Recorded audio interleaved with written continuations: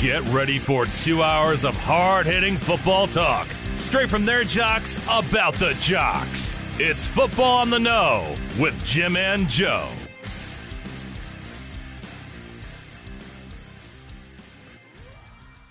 All right, what's going on, everybody? Welcome to another episode of Football on the Know. I'm Jim McPhee. Alongside me is Mr. Joe DeCapita. What's going on, Know-It-Alls? Welcome back for another edition of Football on the Know show, ready to go. Hey, listen, what we do know about this past week is that it is very unpredictable, and going forward, it's going to stay unpredictable because what just happened? The Detroit Lions get their first win. Congratulations, Detroit. And they overcome the Minnesota Vikings. That is insane. What? I know, right, Little? After all the times that they had so many close ones, and this was the week they ended up pulling it out and getting the win, Exactly. And it was right into the last play, basically, of the game here, too. To get it right there. Yep, boom. Yep, right at definitely. the end. Energizing for everybody else. Oh, my goodness. Listen, it's harder and harder these weeks to pick these, man. Absolutely. It's tough. Listen, if you're new to the show and you like football and you're down with it, listen, we're like your therapist for you, for all the hurt that you may be going through, or maybe you're on top of the mountain right now and you're like, we're making the playoffs, baby. We're here for you as well. Listen, if you love the show, if you love to talk about football, we're an interactive, probably the best interactive show you'll ever see. Go head over to Facebook or YouTube. You can search us up on Football on the Know Show.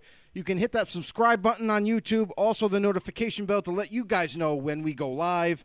You can also search us up on Twitter, at FB_Know.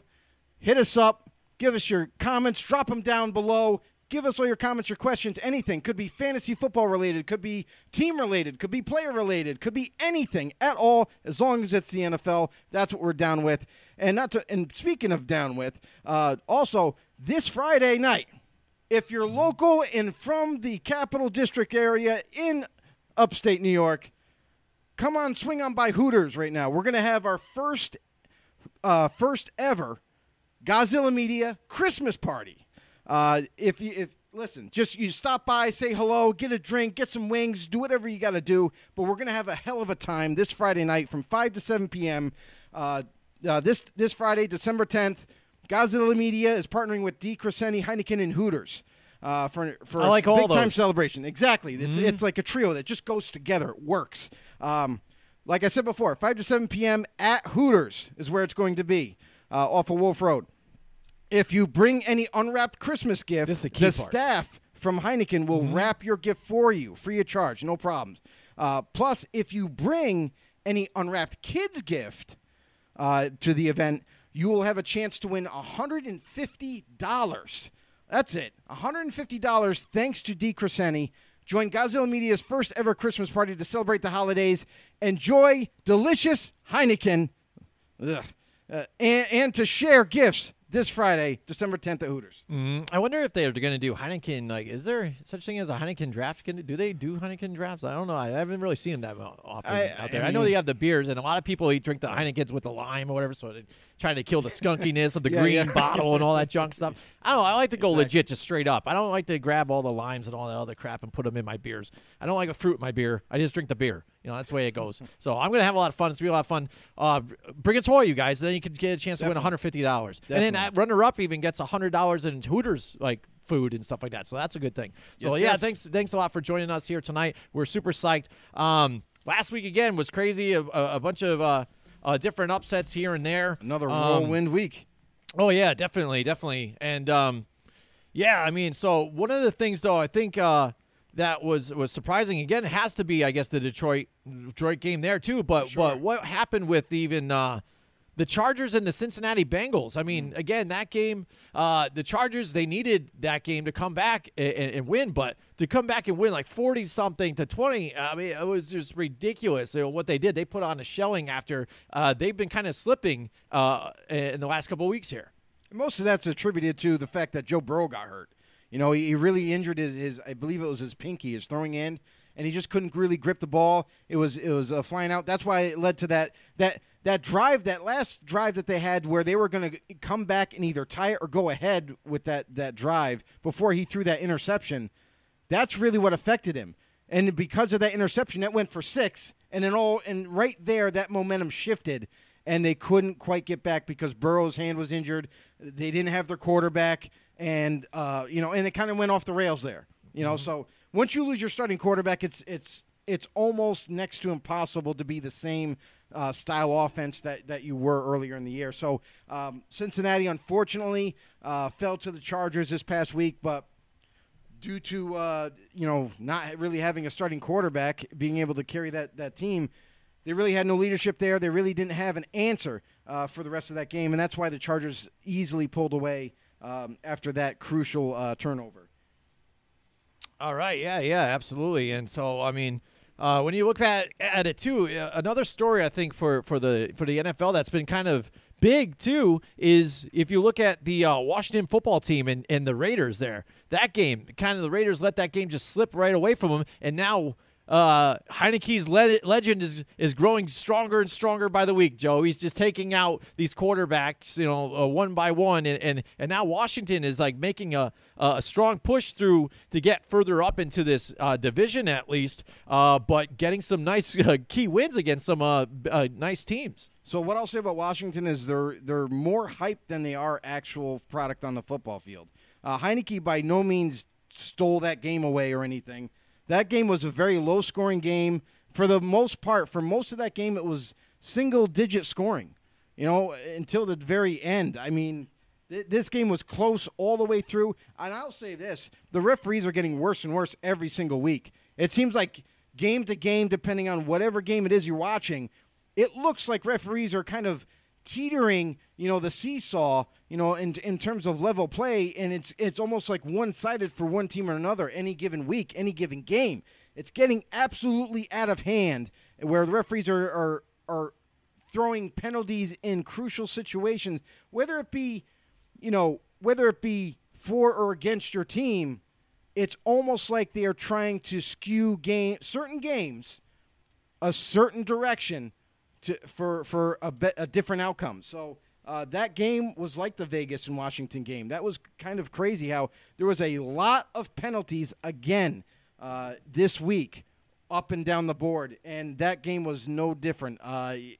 Listen, the other thing, too, is for the Raiders, they don't have a coaching staff that's stepping up. They don't have a head coach. They got an offensive coordinator who's very conservative, who's not being aggressive. And that team is faltering for that reason. Washington, what I noticed from Washington is that they're a very careful type of offense. Listen, the bottom line for that game was, for the Raiders, you had to stop the run, which they couldn't do. And for the Washington, football team, they went in there and they ran the ball, and the Raiders didn't have an answer. It's that simple. Other than that, I mean, you had games like, hey, Gardner Minshew started for the Eagles this past week, and he gets a win. And everyone's like, oh, my God, Gardner Minshew should be our starter, over Jalen Hurts, which I think is kind of a little too aggressive there. I mean, Jalen Hurts has done a pretty darn good job for the Eagles in keeping them in the hunt. And, he had a little bit of an injury. He's going to come back, and that's going to be your starter. Listen, Gardner Minshew is a good quarterback. I think it's a great move that they got him in there on a trade before the trade deadline because they needed insurance in case Hurts did get hurt, and they have it there. So that's a good thing for them. Mm-hmm, real quick, who's on the line? Mike Tackett? Go ahead. Mike Tackett's in the house with us tonight, and Brandon's in the house with us tonight, too, as well. Yeah, Brandon says, hello, good people. Hello, Brandon. Hello. What's going on? Mike Tackett says, happy hump day, y'all. He said, last week, yours truly went 8-6, making my total 119 wins and 73 losses on the year. Mm-hmm. Did he miss? How many losses did he have? 73. 73. Where are we at? I know. So, it makes me think that he missed a week or something. He also said, fun fact, Derrick Henry hasn't played since week 8 and is still third in the league in rushing. That is funny. That is funny. That is great. And I think I just saw something about the Titans looking to try and the picture and maybe trying to get Julio Jones back and Derrick Henry too as well to make a push for the playoffs here. Another know-it-all just chimed in. Yeah, absolutely. Tom Leiter's in the house with us tonight too as well. He says if quarterbacks like Rodgers, Brady, and Wilson get hurt, ticket sales go down on even away games, flags will fly protecting them. Yeah, I mean, and it just that's the thing with these guys. Joe and I were talking about this. By the way, you guys, we're going to talk about the playoff picture a little bit here and there. We're going to cover just about a bunch of teams. So if you guys want to bring up any topics too out there, go ahead, bring them at us here too, Tom. Yeah, all you guys. So we were talking about this before, like the way this particular off season could look. It could get really crazy. Like we're already excited for what's can happen after this season before even the Super Bowl gets here because the quarterback carousel, what's going on, that debacle that there is in Seattle, but they were able to pull out a victory still last week, out of that whole mess. The free agency that's going to go on, the trading. I mean, you can see all these key quarterbacks like the three that you had named. One might retire here, so what's going to happen with some of the free agents that are going on with Tampa Bay? Are some of them going to leave if Tom Brady will no longer be there? Or are they going to lock themselves in and then Tom Brady will possibly eventually retire or something like that after a year or so? Then they're stuck there trying to rebuild possibly. And then Wilson, is he absolutely done here? Are they going to choose their coaching, or are they Pete Carroll, or are they going to, stick with Wilson and say, we'll get you a new coach, new GM, whatever it takes to keep you here? So that's an interesting story. And then Green Bay, again, is it completely done? The door's completely locked. Is Adams going to go with him too, wherever he might go? Is that going to work out that way? Or is he going to go fish out somewhere else and get a big deal with a different team on his own? That's what the expectancy is. A lot of different things. Everybody's expecting Rodgers to move on and go to a different team, which could happen. But also, as far as Davante Adams goes, this is his last year on his contract. However, they could still tag him to keep him there. And the interesting debate now is for Green Bay. Like, what decision do they make? Davante Adams isn't young anymore. He's 30 years old, I think, right now. He's going to be 31 next year. And do you want to invest, say, I don't know what the end number is going to be right just yet, but say $14 million to tag him, right, for 1 year. It's like basically a 1 year rental for his services. He's going to eventually leave because you don't have a quarterback there. Mm-hmm. If you tag him, he's 30. He's at the end of towards the end of his career. You want to give him a lump sum of money for one season just to hold on to him, even though you don't have a quarterback ready to throw to him. And you're going to have a disgruntled receiver return to Green Bay, say, well, you don't have a quarterback. What am I doing here? And he's at the end of his NFL lifespan. Mm-hmm. So what's going to, be involved with that situation? Do they tag him? Do they not tag him?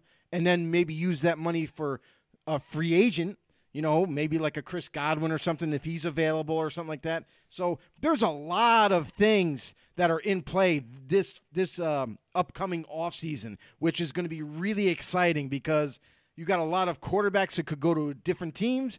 You got, like Jim was just saying, Russell Wilson could demand a trade and want to get out of Seattle. You have Deshaun Watson, who a lot of people they haven't even talked about it because he's still going through that court issue of his. But when next offseason, he's going to be dealt. Mm-hmm. We just don't know where. It's going to happen. He's not going to return to Houston. So that's another storyline to keep an eye on. So, I mean, besides free agency and what free agents could be available and trades and all that, what have you, it's going to be a really exciting offseason. But before we get there, we have to go through the rest of the season. Mm-hmm. We have to get to the playoffs and by the end, crown a new champion. Yeah, absolutely. And speaking of crown new champions, I mean, let's talk about the playoff picture like we're getting here. Well, before we get to that, Tom Leiter, we're all about our followers out there first. Right. So Tom Leiter chimes in here. He says, off topic, Kenny Pickett of Pitt did a fake slide against Wake Forest. Mm-hmm. All right, great. I'm glad we're bringing this up because yes. Joe and I have not talked about this yet, by the way. Right. So what you're getting now is our honest opinions, raw, cut, fresh right now. Uncut. All right, here we go. Not cut. All right, yeah. All right, so here we go. Fake slide against Wake Forest. 2 defensive players gave up on the play. Right. New rule or no? Joe, why don't you go first? Here's what I'll say. First of all, it's not off topic. It's football, Tom. Mm-hmm. We're all here to talk about football no matter what. But this in particular play, I remember seeing this play happen, and I think it should be a new rule. I don't think you should be allowed to fake a slide and then advance further. Because, listen, this whole time everybody's being asked to protect the quarterbacks. They shouldn't be taking unnecessary hits. They should be sliding, and then they don't get touched. But now you throw in the quarterback who's going to be slick enough to say, "Oh, I'm going to fake a slide, then pop up and take off and running." That's not cool because you've already handcuffed the defensive players enough. I think you went overboard on that situation. Mm-hmm. But now you're asking them to. Oh, not only do you have to be careful if you hit him, now you got to watch for him to fake a slide before you can tackle him.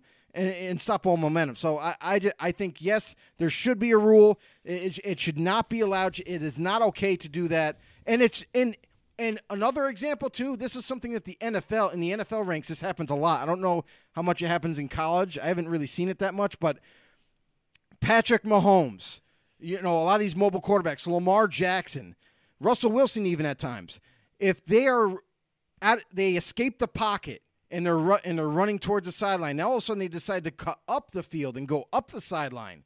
They see a defender coming full board, going to pop them right out of bounds. But before they get there, they just take that quick step out of bounds. And then with all that momentum, they can't hold up. They either push them or hit them, and now it's a flag. That, to me, is also an issue. I think that the quarterbacks, if they want to turn upfield and become a running back, if you take that last second step out of bounds and you get hit, hey, oh well. That should be part of it, because if they don't hit you or don't shove you out, you can keep running up the sideline. It's a fine line there where they just, oh, well, my foot's out. Where's the penalty? Where's the penalty? You know what I mean? So that's another issue I have with the NFL. But yes, I do believe in college, even in the NFL, because if that starts to happen now in the NFL, this is opening up a whole bag of tricks. Mm-hmm. All right, I'm going to answer this, and I think that it should not be a new rule. I think you're allowed to do that type of play. If you want to fake a slide, it's just as like a juke move. You're faking to go left. You're faking to go right. You could be faking to go out of bounds, like you said. You want to go out of bounds, but then you didn't exactly go out. If you want to decide to stay in, you stay in. And he kind of made a move like he was gonna, if they call it even like in flag, you can do like a dip so you can't capture a flag. It was sort of like a dip, like he was going to slide, but he kept moving. If you give up on a play, that's you. And if you don't, but on the contrary, it's not like they were going to go and try and go. It doesn't mean you need to go full board. On the contrary to that, what? On the contrary to that, if you're going to go down and dip and you get hit, and they say, "Oh, well, he was going down the slide, so that's a penalty." How is that okay? Because if he really wasn't going down, he just dipped. Well, and that's whether he did or not. And they're seeing it as a slide because they're being the you quarterbacks can see are being things as however you want to see it.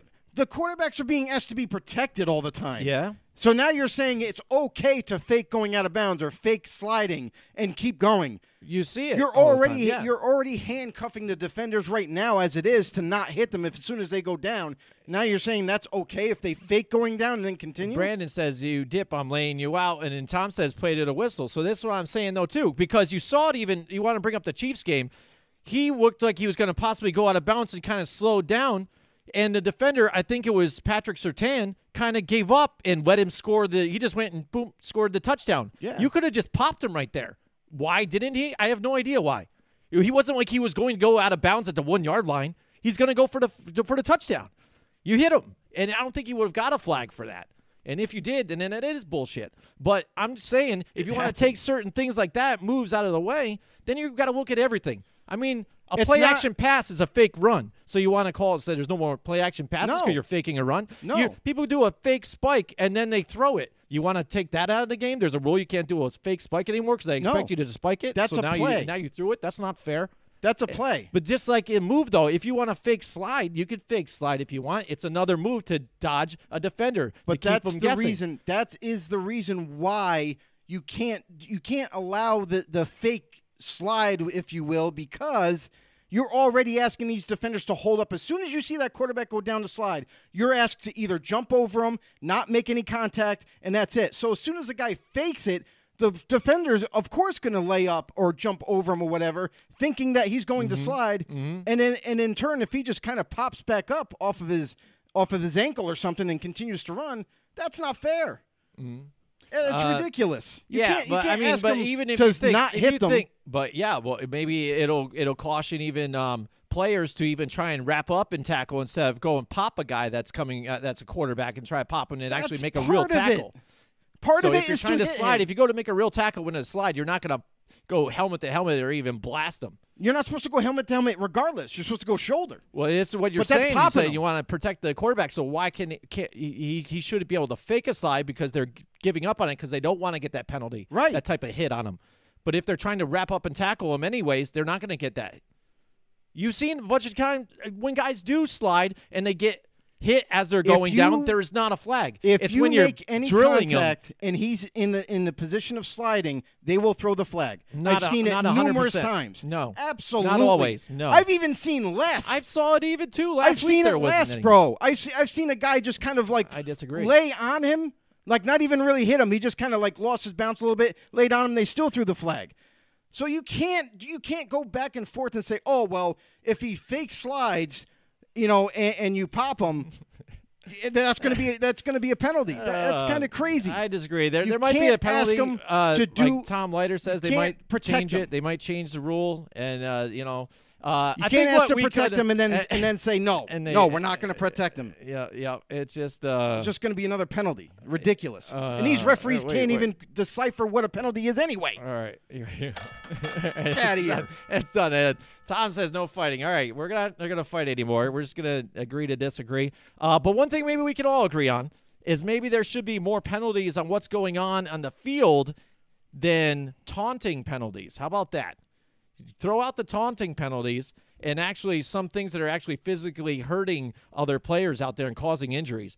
Kenyon Drake was out there, and he had that rolled ankle, and when he was talking about players rolling over and tackling and doing that to their legs, I think there potentially could be maybe a penalty to that, but then that is ticky-tacky because they don't mean to. A lot of them don't mean to. People fall on top of each other all the time. It happens. There's a play happening behind an offensive lineman, and he gets pushed into and hit from behind and rolled up on. So, that's tough. So I don't even really see that could potentially be another rule that's going to change either because it's tough to judge. No, you can't judge it. But that's going to happen too. I don't know. I thought it was a great play. I'm watching Kenny Pickett. I thought that was a great play. With tackling, with tackling, that kind of stuff's going to happen. Guys get twisted around. You're supposed to bring the guy down any means necessary without poking his eye out or something or pulling on his helmet or a horse collar, something like that. But by any means necessary to drag him down. And if you happen to be dragging his upper body down, but then you're leaning back and you happen to sit on his foot and sprain his ankle or whatever, it's part of it. It's too hard to decipher. Oh, was that intentional? His intent. Come on. The intent. I watched that. Even I watched that tackle, and I was like, well, he got injured. Yeah. That's it. Yeah. No, I hear you. There. So, Tom, way to get us amped up. You know how to do it. That's right. Kenyon Drake, tough enough. Yeah. So there we go. So thanks a lot, everybody, for joining us here tonight. We were just about to get into talking about the playoff picture. A few weeks ago, we talked about this, but a lot of the teams have flipped and flopped and mixed over. And last time we talked, the Patriots were in the 7th seed. Now they're right up there in the 1st seed. And let's talk about that Monday Night Football game to where it was between the Bills and the Patriots, and the Bills really needed to pull out that victory because the rest of their schedule gets really tough. They got the Buccaneers this week, and the Patriots are on a bye, and they're riding high. And Buffalo, they just cannot really get it together, it seems like, on offense at all. That game was a different game altogether because with the crazy winds that were happening, if you were going against the wind, it looked like Josh Allen, obviously he had the rifle, to try to go against the wind and make some plays happen.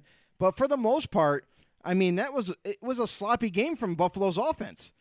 We didn't see too many, big gains or too many long drives to capitalize at the end.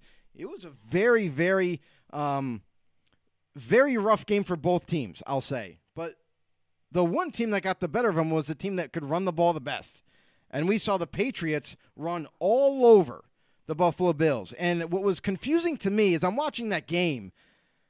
What exactly was Buffalo doing in terms of making adjustments? Because you saw nothing. They didn't make any. Time and time again, Buffalo the Patriots kept running the ball. Okay, well, if I'm the defensive coordinator, I'm like, all right, they're going to try to run the ball down our throat. Okay, fine. You know what I'm doing? I'm loading the box up, and I'm trying to stuff their run. I'm going to play man-to-man on the outside. I have the personnel to do that and still be confident on who's going to come away the winner on that. So let's play it. Put everybody, as many as we can, up in the box. Stop the run game. Let's force Mac Jones to throw the football in these weather conditions, right? Nope. Right. They didn't really do that too much. They did it at times, but not enough. And then the Patriots were just smarter. I mean, Bill Belichick had his team ready with the weather conditions the way they were, and he just got the better of the Buffalo Bills. He was able to run the ball literally all game. Mac Jones only went 2 for 3. He had 3 attempts. 2 for 3. How about that, right? 3 passing attempts for 19 yards. Isn't that crazy? That is absolutely crazy to me. I cannot remember. Mind-blowing. I cannot remember for the life of me a game like that where one team just ran the ball all game. It was like high school football all over again. Just run the ball. Yeah, and that's the thing. You watch it and you're just kind of like, it's a run play, and they're like, they keep running, and it's like they keep getting more yards. So we're like, hey guys, it's working. Let's just do it again until they can stop us, and they just couldn't, and it's kept doing it. And like you said, you're looking for the adjustments here. If we're watching it and seeing it. And again, and even the announcers are calling it out. I mean, Brian Greasy's even calling it out there again. Come on. That guy's blind, I'm pretty sure. Yeah, and he's telling you, listen, it's basic math out here. It's basic math. He's saying, I've got 9 guys up here on the line on it, and you're bringing 7. We're going to win on this one. You've got 2 safeties that are just chilling back there waiting for something, to finally get to the runner, but he's already got his chunk yards here, so they're trying to bring him down after the fact. Why not, like you said, load the box, cover 0, whatever, bring the safeties up, lock it in, so then you have a better chance, cram it up. And you knew, it's not like they were scheming and surprising you, this might be a run, we're not sure. No, I know. There was no read options, there weren't any of this other toss and this and that. They put in jumbo guys, everything. A certain personnel came in. Here comes Jonnu Smith. Here comes this guy. Boom, he's in. They're going to come out, and then we're going to bring these guys in when they might pass. But they just showed you. He went 2 for 3. 3 pass attempts. Boom. You know what I'm saying? They had, at one point in the third quarter, I think it was 29 consecutive runs. When you should know that they are running, I mean, you should be able to have a few stops there. You know what I'm saying? Especially when this defense has been known to be able to stop the run at times. And Absolutely. You couldn't do it. And they were throwing it into your face, and it was almost laughable. They're like, really? This is hilarious. Let's just keep doing it, And that's what the Patriots do to you. They're just like, here we go. We're just gonna, if it works, we're just going to keep running on you. We don't need our quarterback to do it. We don't want him to throw in the wind. We'll just keep running it.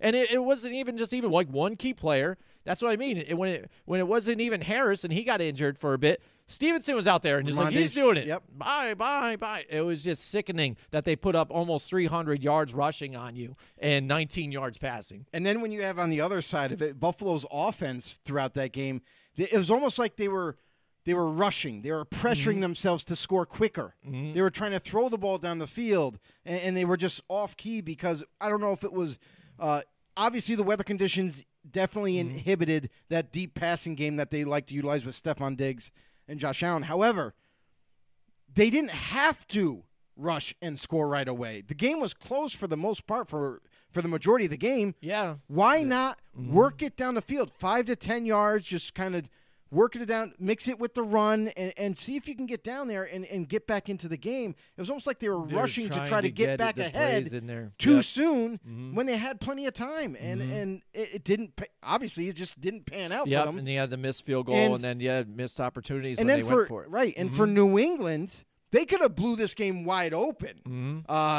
Listen, what they did is they wore down Buffalo's defense to the point where they were just exhausted by the second half. They couldn't do much after that point. But New England could have, if they kind of made their offense a little bit more balanced, just utilizing that 5 to 10-yard passing offense that they like to do often, along with the run game, they really could have freaking unloaded on this team, and it wouldn't even have been close at all. A shout out to Paul Matty in the house with us tonight. He's watching from Florida. We got a few people from Florida. Welcome to the show. Mike Tackett says, this week Mac Jones was that kid in science class who did the bare minimum in the group. and still got a passing grade. Yes. And Tom Leiter says, so Jones is a system quarterback, LOL. Brandon says, Bills defense gave up almost 500 yards in the last 2 games on the ground. Yeah, it's sickening. And that's what, you know what, Bill Belichick probably looked at that last game, and that's what he says. He's like, there you go. Maybe we can do that. We'll just beat them this way. Where's the adjustment, Steve? Yeah, and that's what you got to do. Sean McDermott, you're a defensive guy. And again, they said when Sean McDermott pulled Matt Milano aside and said something to him, that's when Matt Milano kept charging up through the line and making those stops there. But by then it's almost too late. And again, the rest of your players are tired. The NFL would love a Tampa Bay versus Belichick Super Bowl, says Tom Leiter. I think so again still. I mean, that would be a tough one for some of these other fans to watch, and some of us. Like, who would you root for? And that's what I think of now when I watch this too as well. It's funny you bring this up, Tom, because I find myself it feels like since Tom Brady left the Patriots, I feel like a weight has been lifted from me.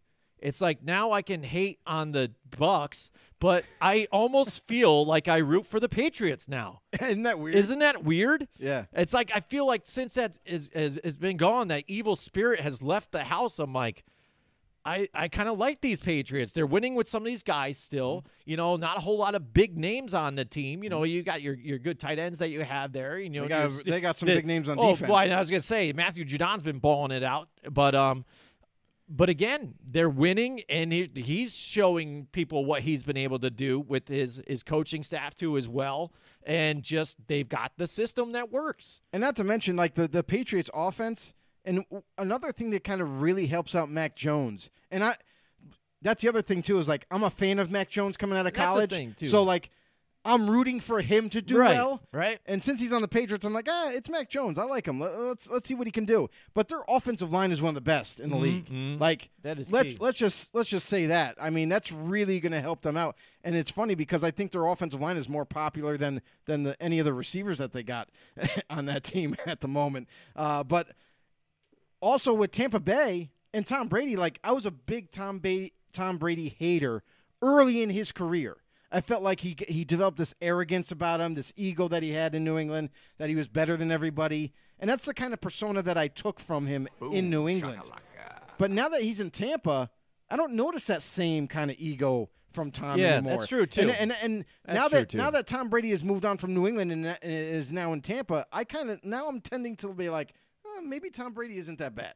You know what I mean? Like it's literally really weird.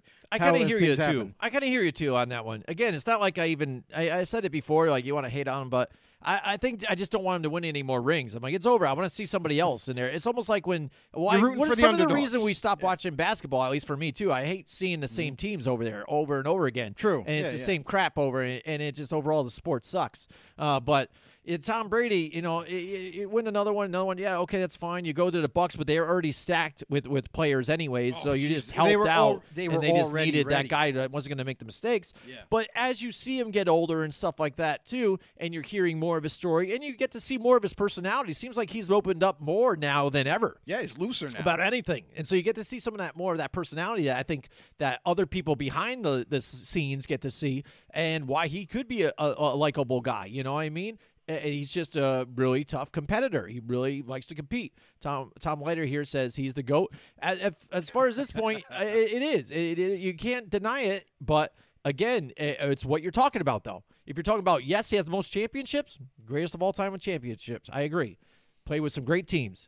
As far as most best athlete ever and all this other shit? No, I don't think so. Again, I don't think so. Even though he has been older and playing until an older age, like he's a year, I think, younger than I am, something like that. Yeah, that's something to be, happy and proud of, and a nice accomplishment. He takes care of his body and stuff. But as far as best athlete and greatest, that's all debatable crap that everybody can debate. Not debatable. Paul Matty says basketball does suck. See, there you go. Win there.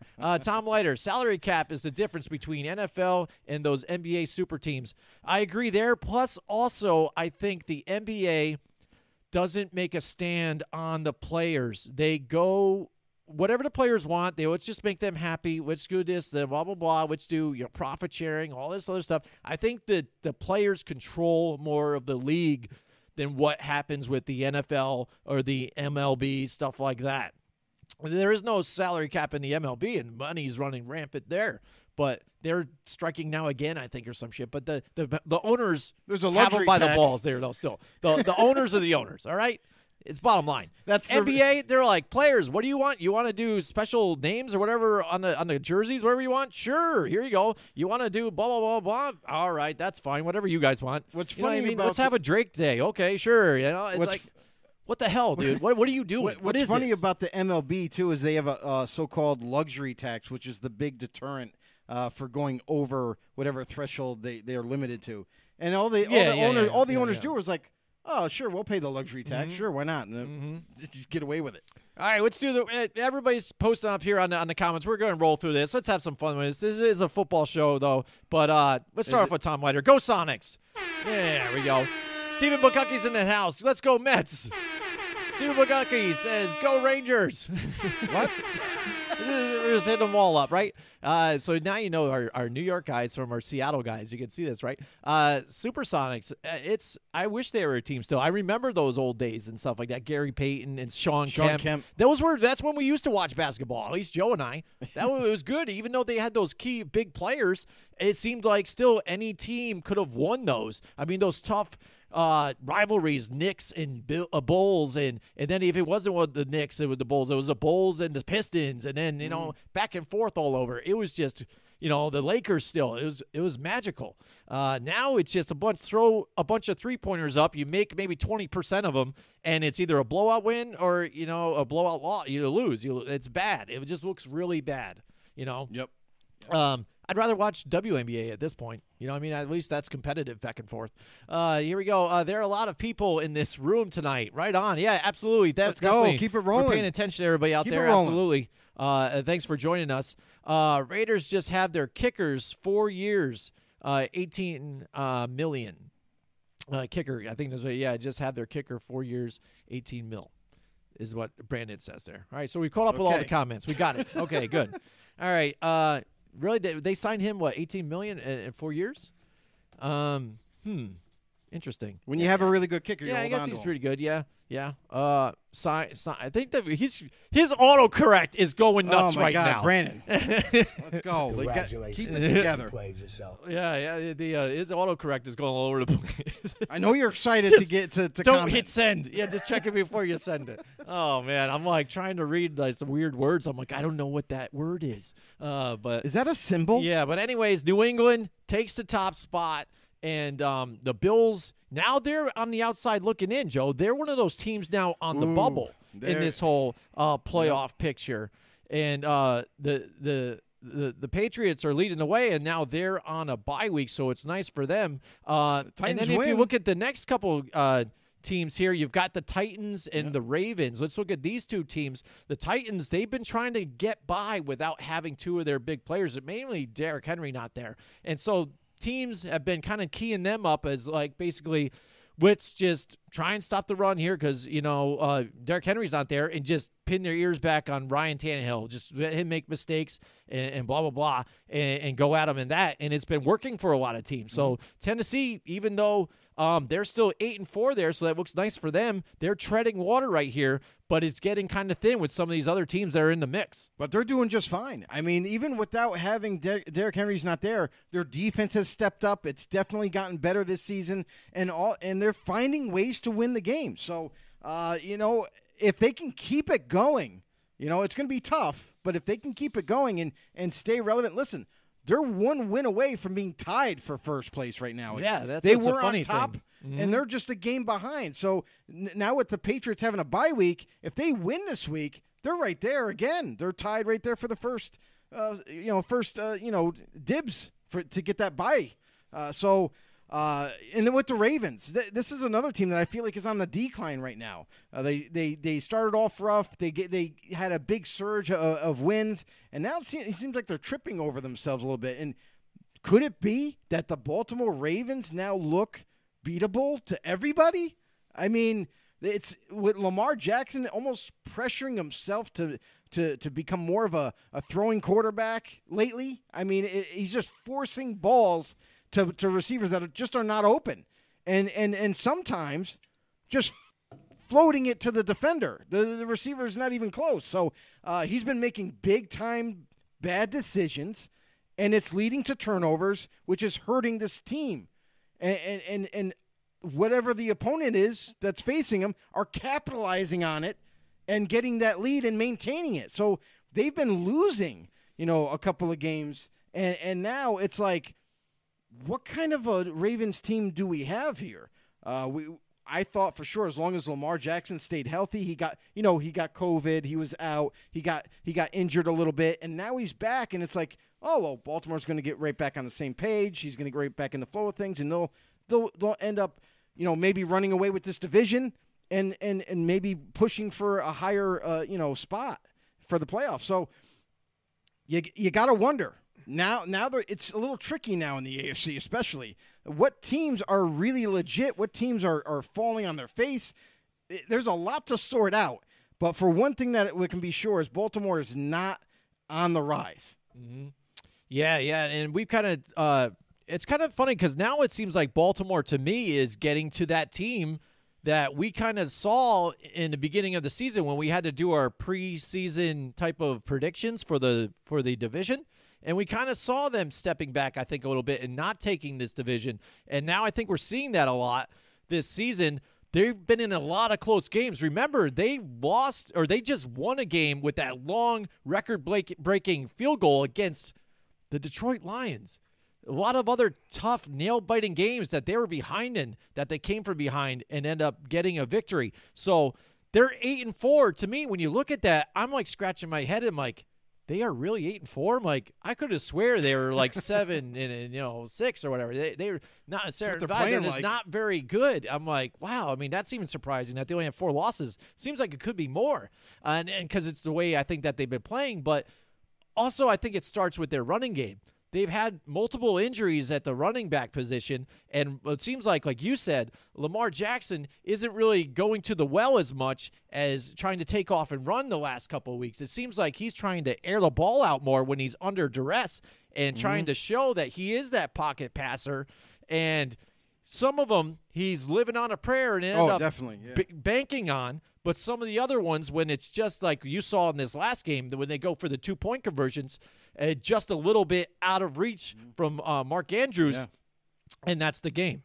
So sometimes if you gamble so many times, you're going to win, but you're also going to get losses like this, and this is what you get out of the Baltimore Ravens. But for me, I think it's now we're kind of seeing what we maybe thought people were going to dial in and kind of get, Lamar Jackson a little bit more, and they were going to take a step back. Yeah. And I think that's what we're seeing now here. We're just kind of surprised because, again, some of these tough wins that they've had, I'm like, that gives you grit. That's what you need to make a playoff push. But they're not looking so good right now. No, and another thing that we're seeing, too, is teams that are able to are keying on the run. They're making Baltimore one-dimensional to where Lamar has to throw the ball or run with it, either way. But because of that, because they're staunting that run game of theirs, now it's all on Lamar. What are you going to do, Lamar? Are you going to be able to make the right read to get the ball to the right person accurately and make the play? And with them becoming more one-dimensional in games, teams are now starting to pin their ears back and go after Lamar. And Lamar's just kind of like we both talked about. He's rushing the throw. He's just throwing it up. He's hoping that eventually somebody's going to come down with it and it'll be in a Ravens jersey, not the opposing team. But that's what seems to be happening. So this Baltimore offense has to come. They need to dial things back a little bit. They need to try to find their identity once again. Like we were used to Lamar Jackson and the running back by committee approach and them having so many different option plays. Remember that? Mm-hmm. The option plays, you know what I mean? Where he would fake it to one running back, give it to another guy, maybe even throw it to a wide receiver screen, or he fakes it to the receiver screen and he takes off running. There was a lot of trickery involved. Now it looks like teams are starting to figure them out a little bit and putting everything on Lamar. And because of that, this Ravens offense right now is struggling. Tom Leiter says, like making Russell Wilson a pocket quarterback, knowing he does so well rolling out of the pocket. Absolutely. Right. Same thing. We saw it, and now I think even we saw a little bit with RG3, and now he's going to have a tell-all type of story. I think it's a book, or is it a book, or is it a show about the Washington football team now and his time there? I think it's a book. I think it's a book. Yeah, about stuff, and you might see some of that, what they tried to do for him there.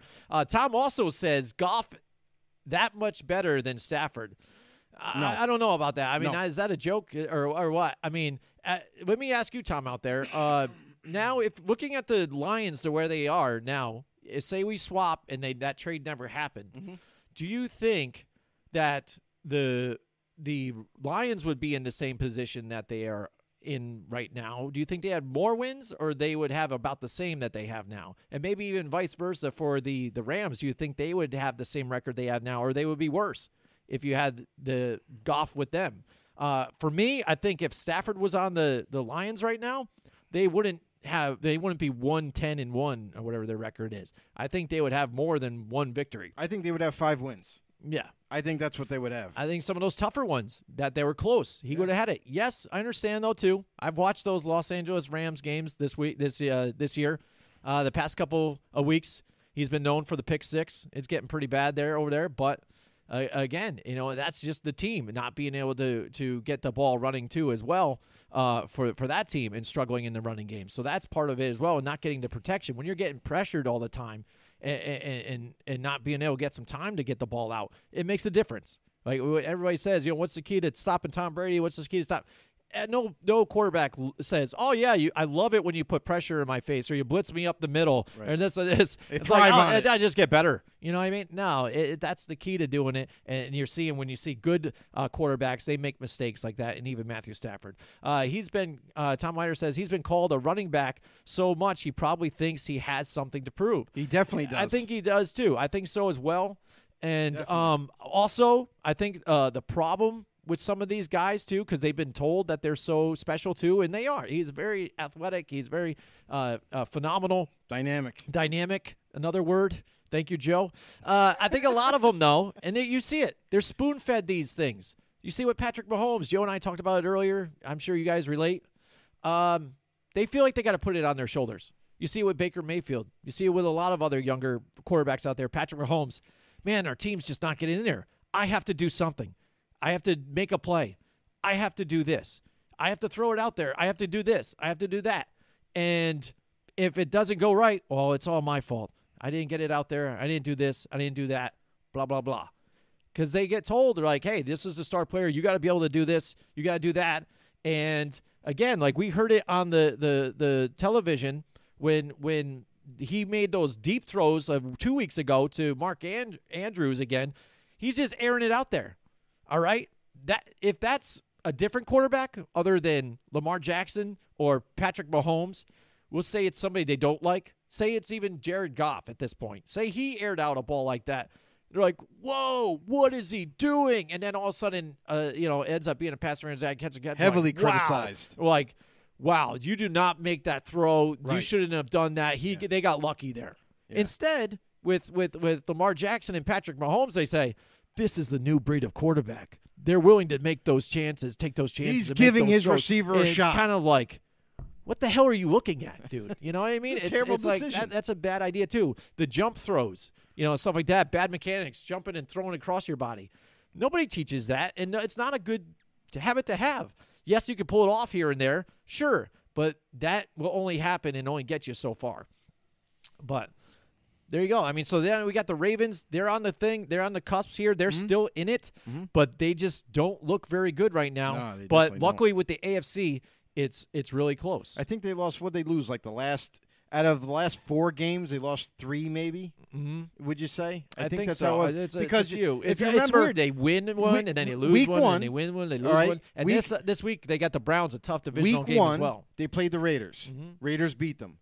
After that loss, I think they went on a big winning streak for it felt like forever. And then all of a sudden, the past 4 weeks, I feel like they've only won 1 game.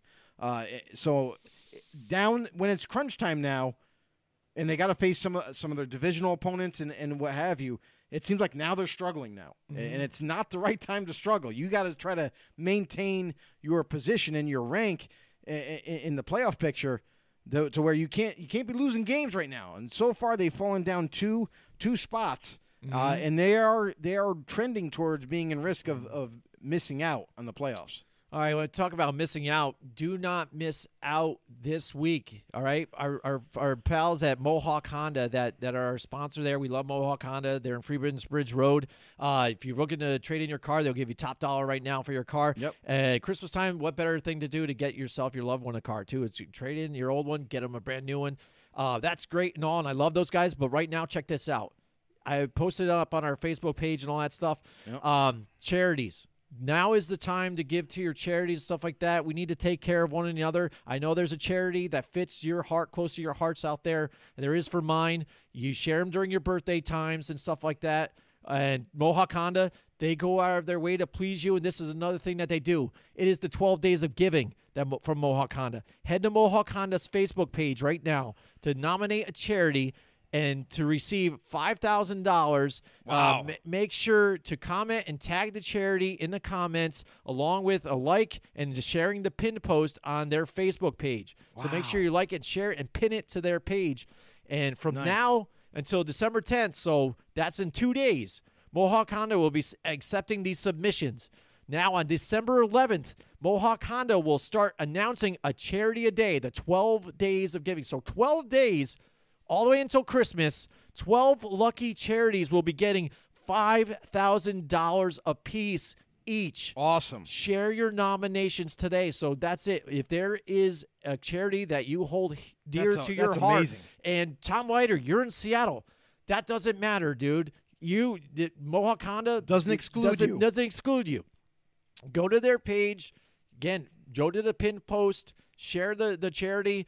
Maybe they'll select your charity out there. $5,000 goes to that charity. Check it out. And then he says, if I can't make a toy donation to your cause, I will cash donation. Get me in your drawing. So there you go. About the thing. Yeah, maybe that's what I'll do. Maybe I'll have my wife bring a toy. You know, how about that?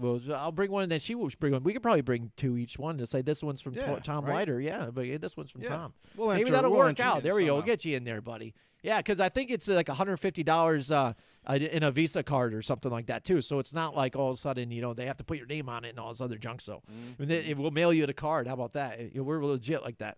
But, Mohawk Honda definitely giving out to all the people. They're a business for the people. And for 12 days, that's astonishing. $5,000 a day, dude. To a random charity that they pick, and it's $5,000.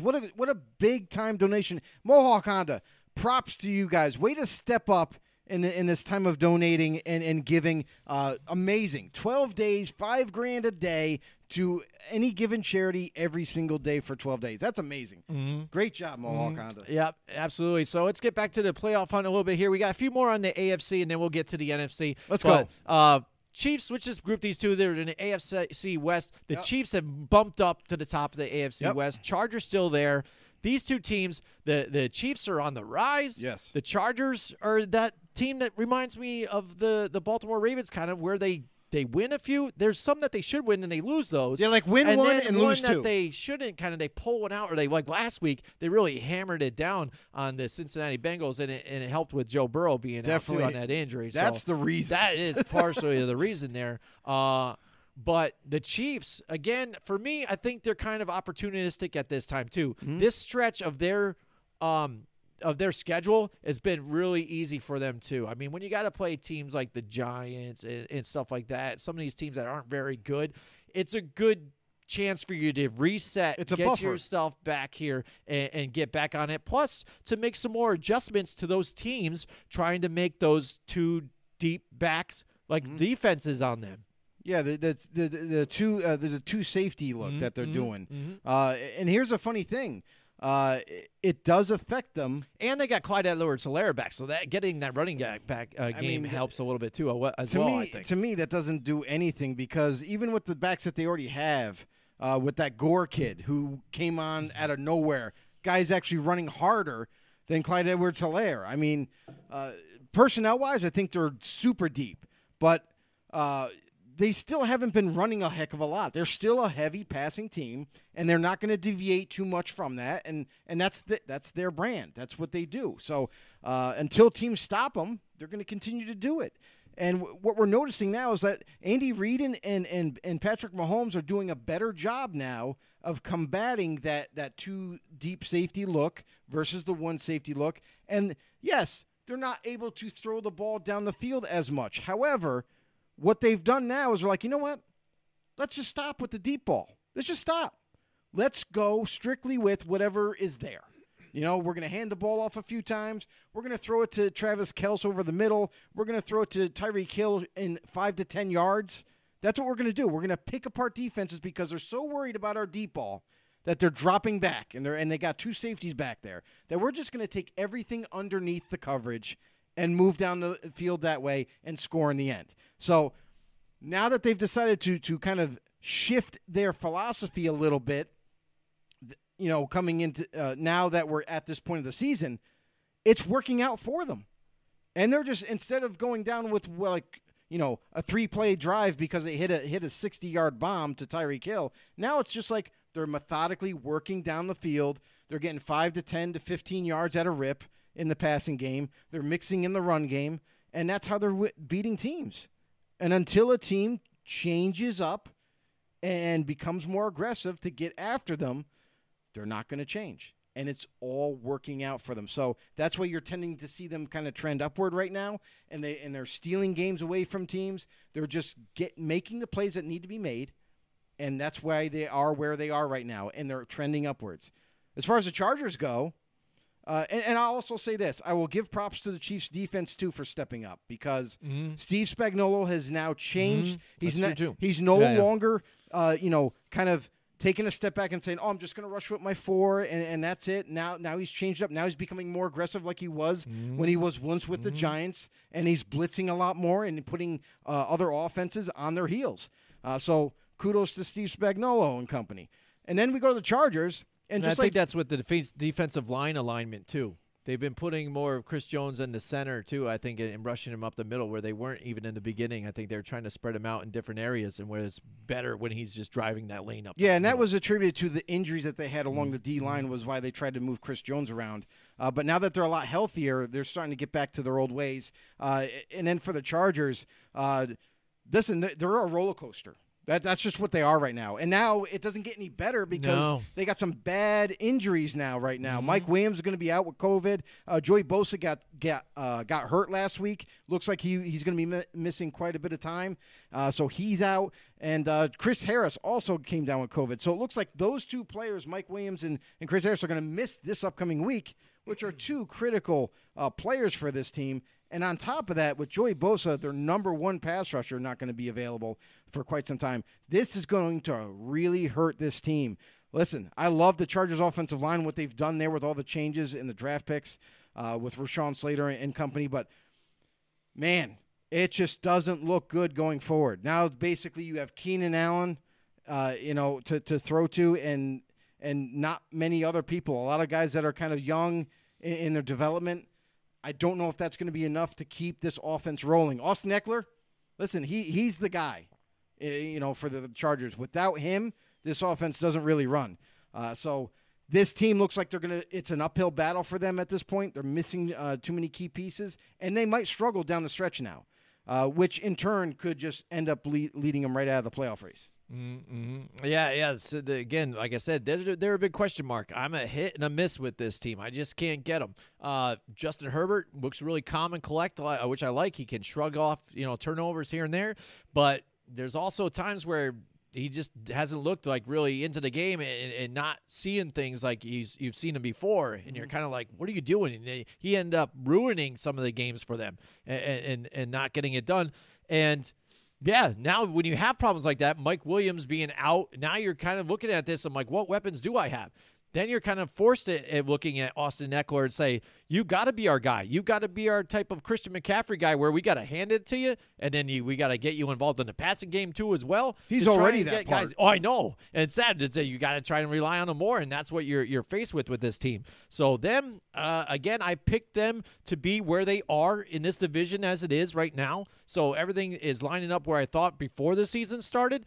But again, after watching everything and the way things have played out, it's very up and down. And like you said, without having Joey Bosa this week, that's a really big part of them. So moving forward for them, it could get really sketchy down the run. A couple other things here. We just finish it up with the AFC. We got the Bengals and the Bills still here. Bengals aren't looking too good because now Joe Burrow is probably going to be out for some time, and they're going to struggle down the stretch. They probably drop out of the playoff race. And we already covered the Bills. They're teetering. We don't know what direction they're going to go at this point. They keep falling. Let's see if they can kind of bounce back. But a surprise team, like we were both talking about, me and Jimmy thought about the Colts right now. The Colts are on the rise. That is the team. They got a lot of momentum. They got a healthy Carson Wentz. They got Jonathan Taylor, who is running rampant all over the NFL. No matter who is keying on him, he's getting the job done. I don't even know. I think he has some kind of a stat where like he averages over 130 yards every single week. I don't know for how long, but it's pretty incredible.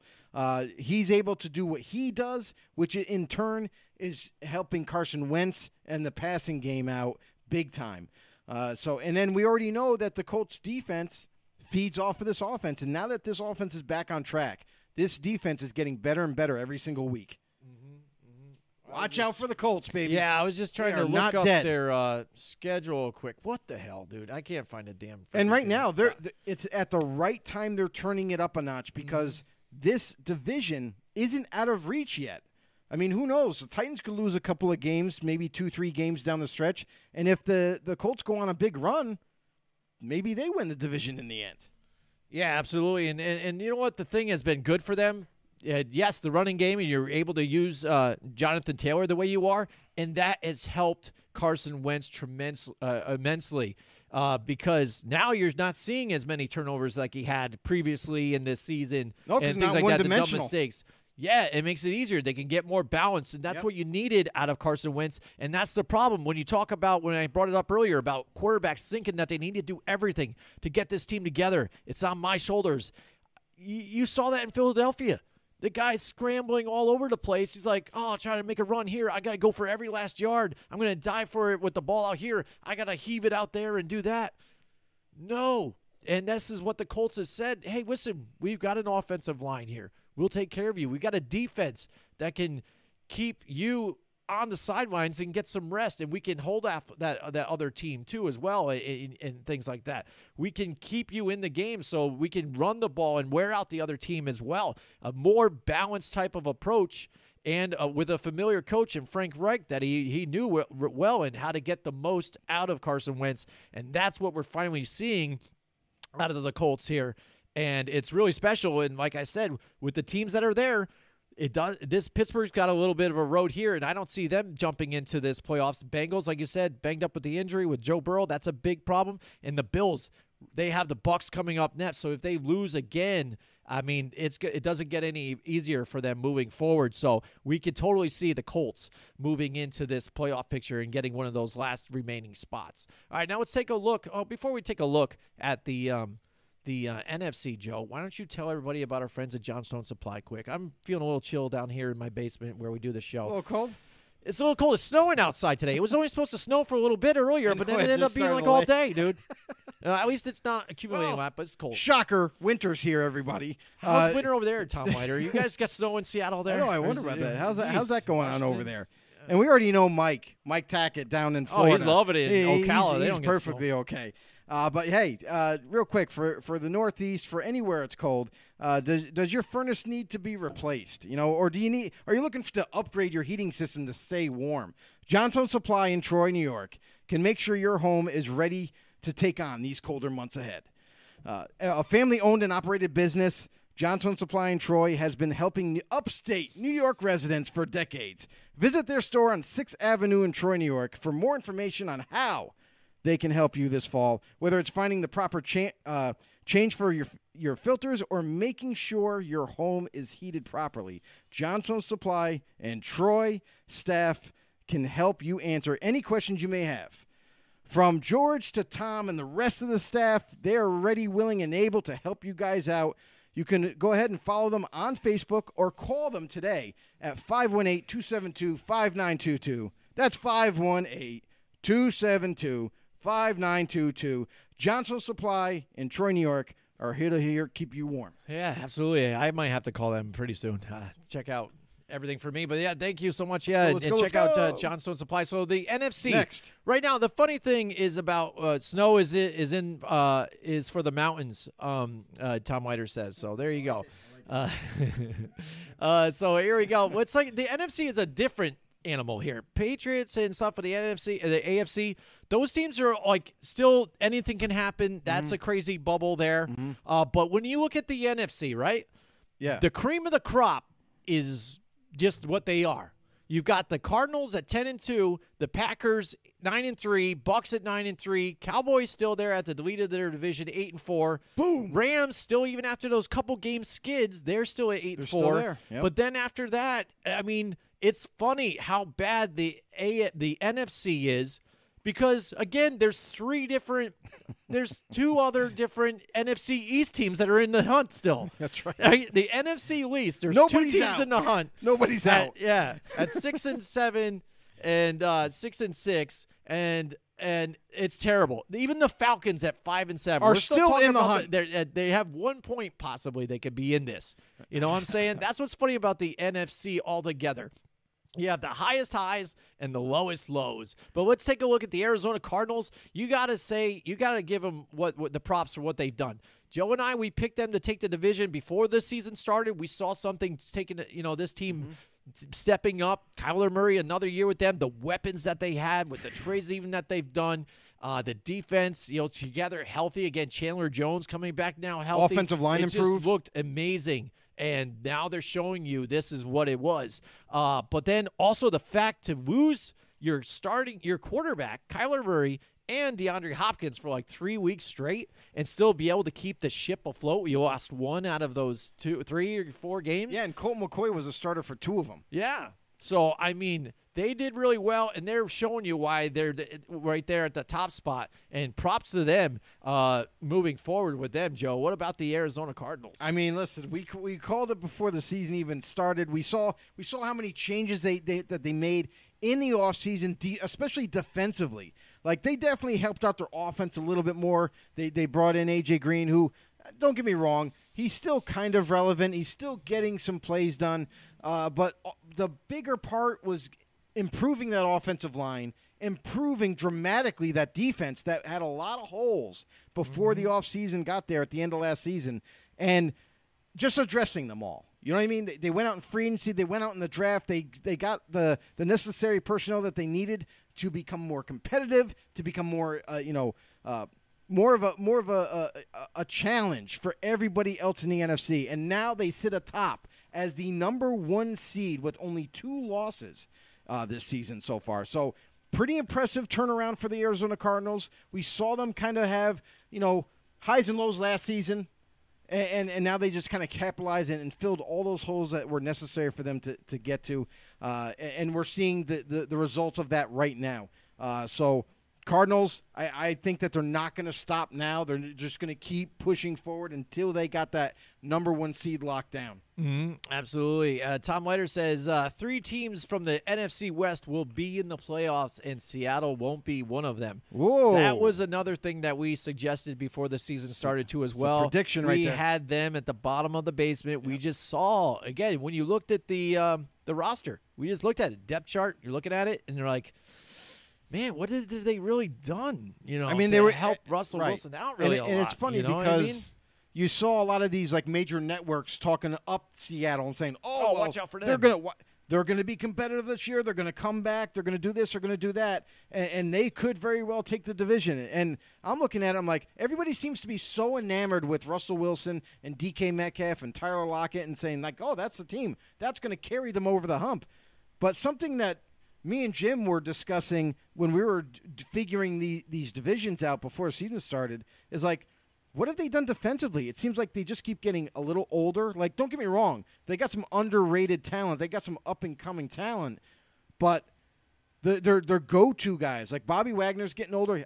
He's an amazing middle linebacker. He still can play lights out. However, the secondary of that team, there really wasn't much to brag about. Yeah, and they lost some players. And we didn't see them kind of reach out and whether it be draft or free agency and bring someone in, and bring a few guys in to kind of revamp that secondary, and not to mention the pass rush.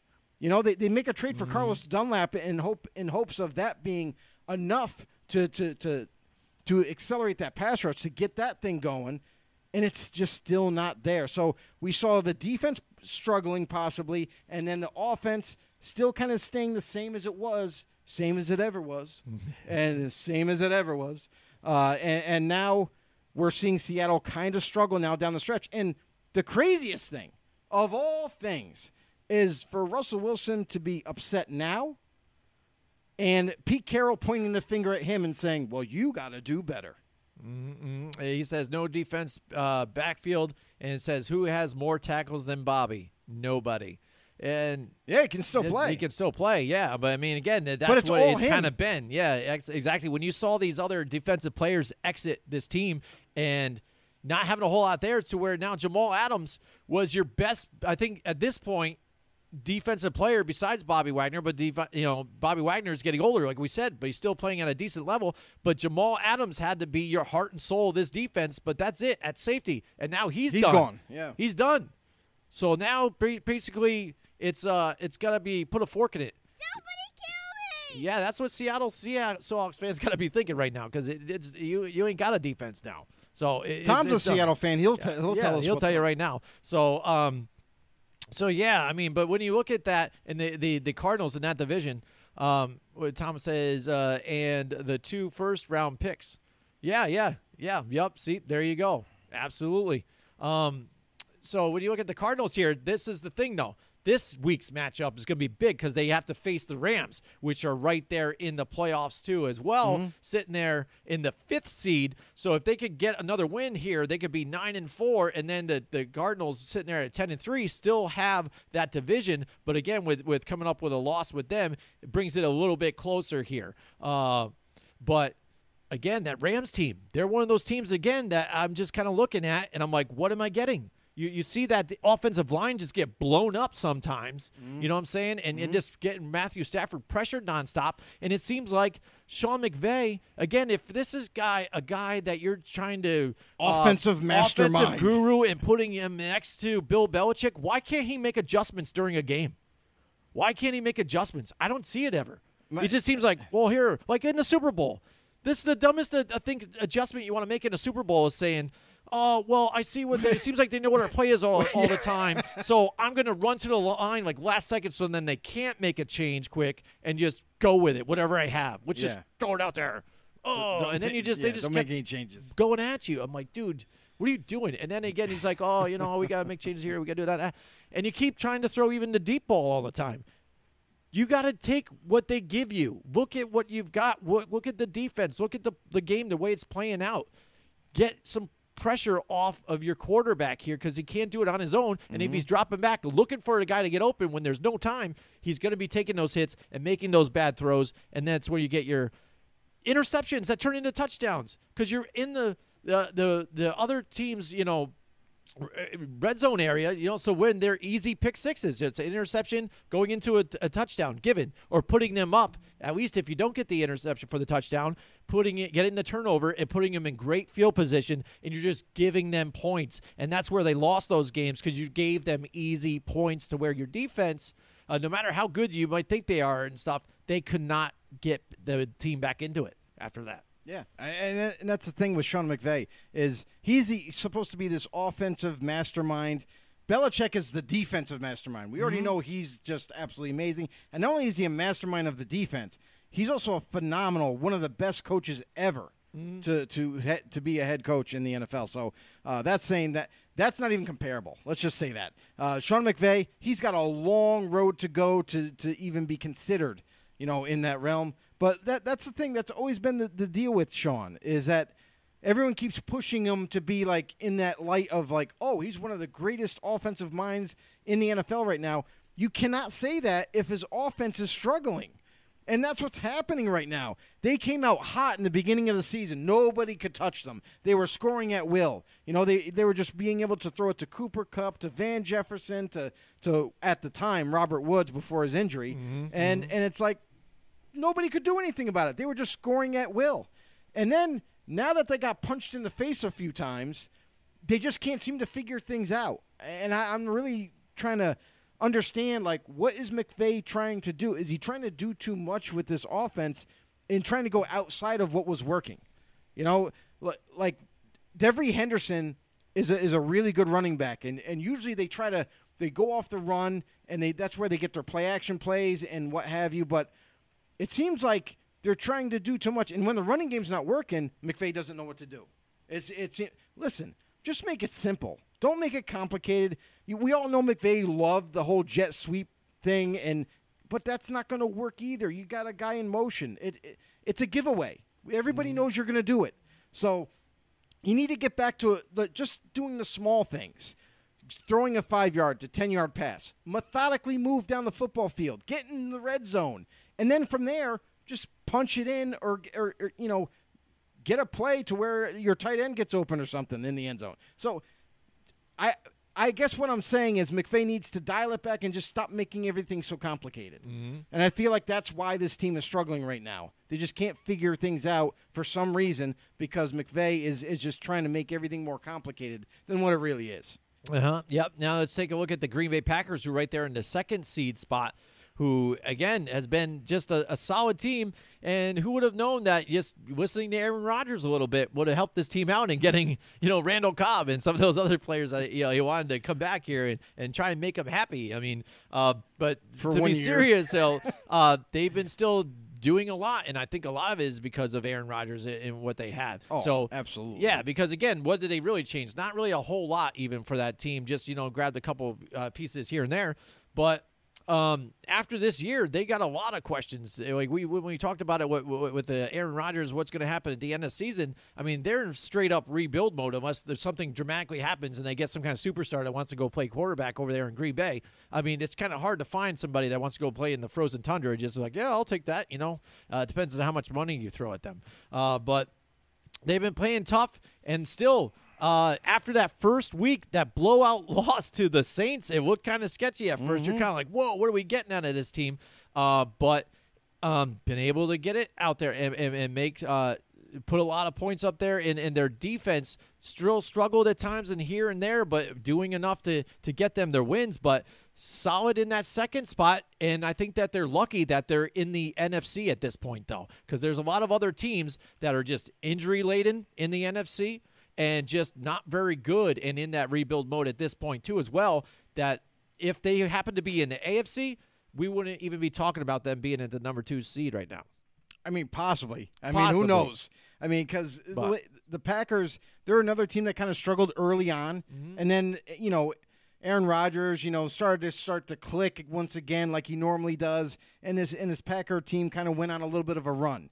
And that's what kind of led them into the 2nd seed right now. But I think what has to happen going forward is this Green Bay defense has to improve.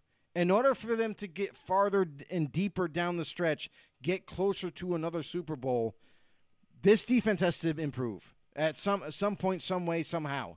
It can't be just all laid on Aaron Rodgers in this offense, because if that's the kind of, you know, equation that they're going to go with, it's not going to work out in the playoffs. So they're going to make the playoffs, but then they might end up losing in the 1st round or 2nd round or whatever.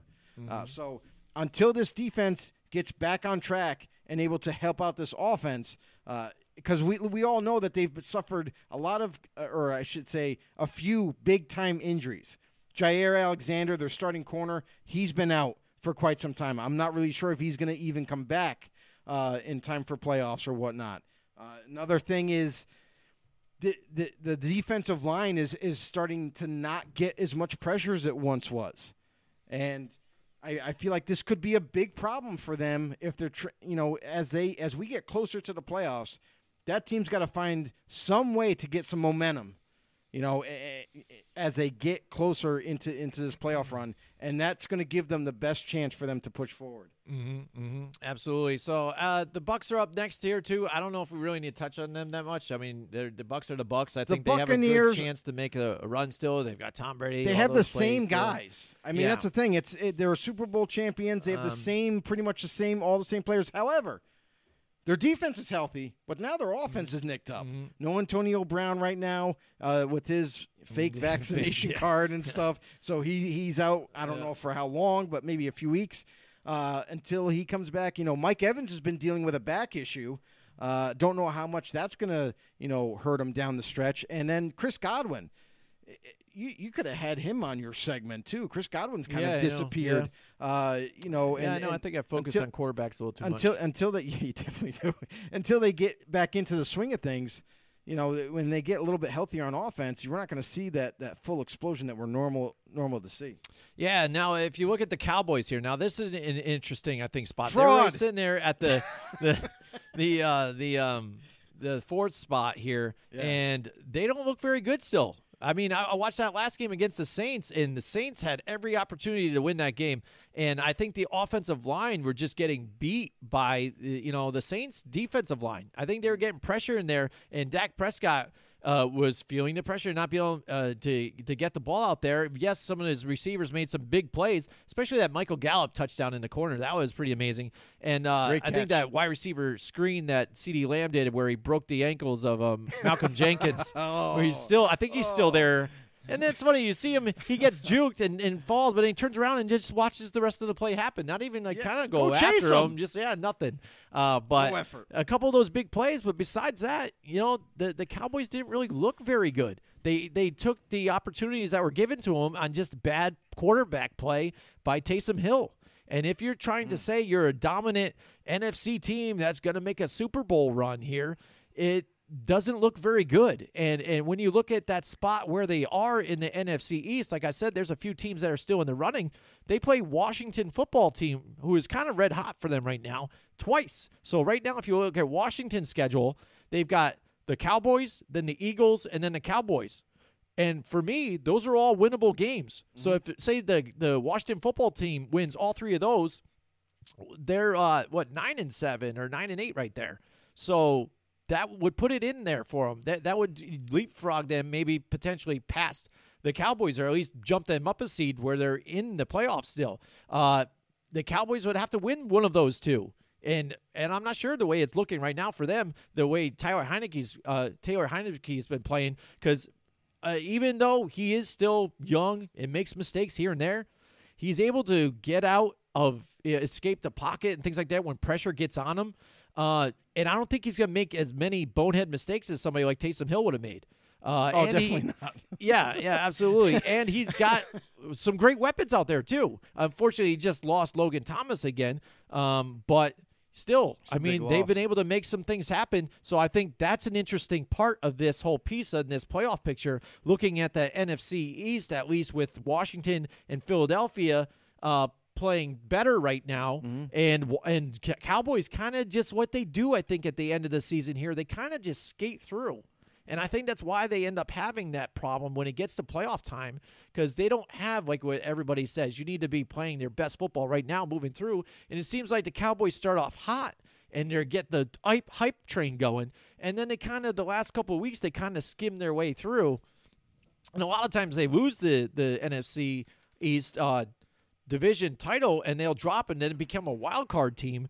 Let's see if they have that type of skid here. But right now, I think they need to play a little bit better. There's two things I'll say about the Cowboys.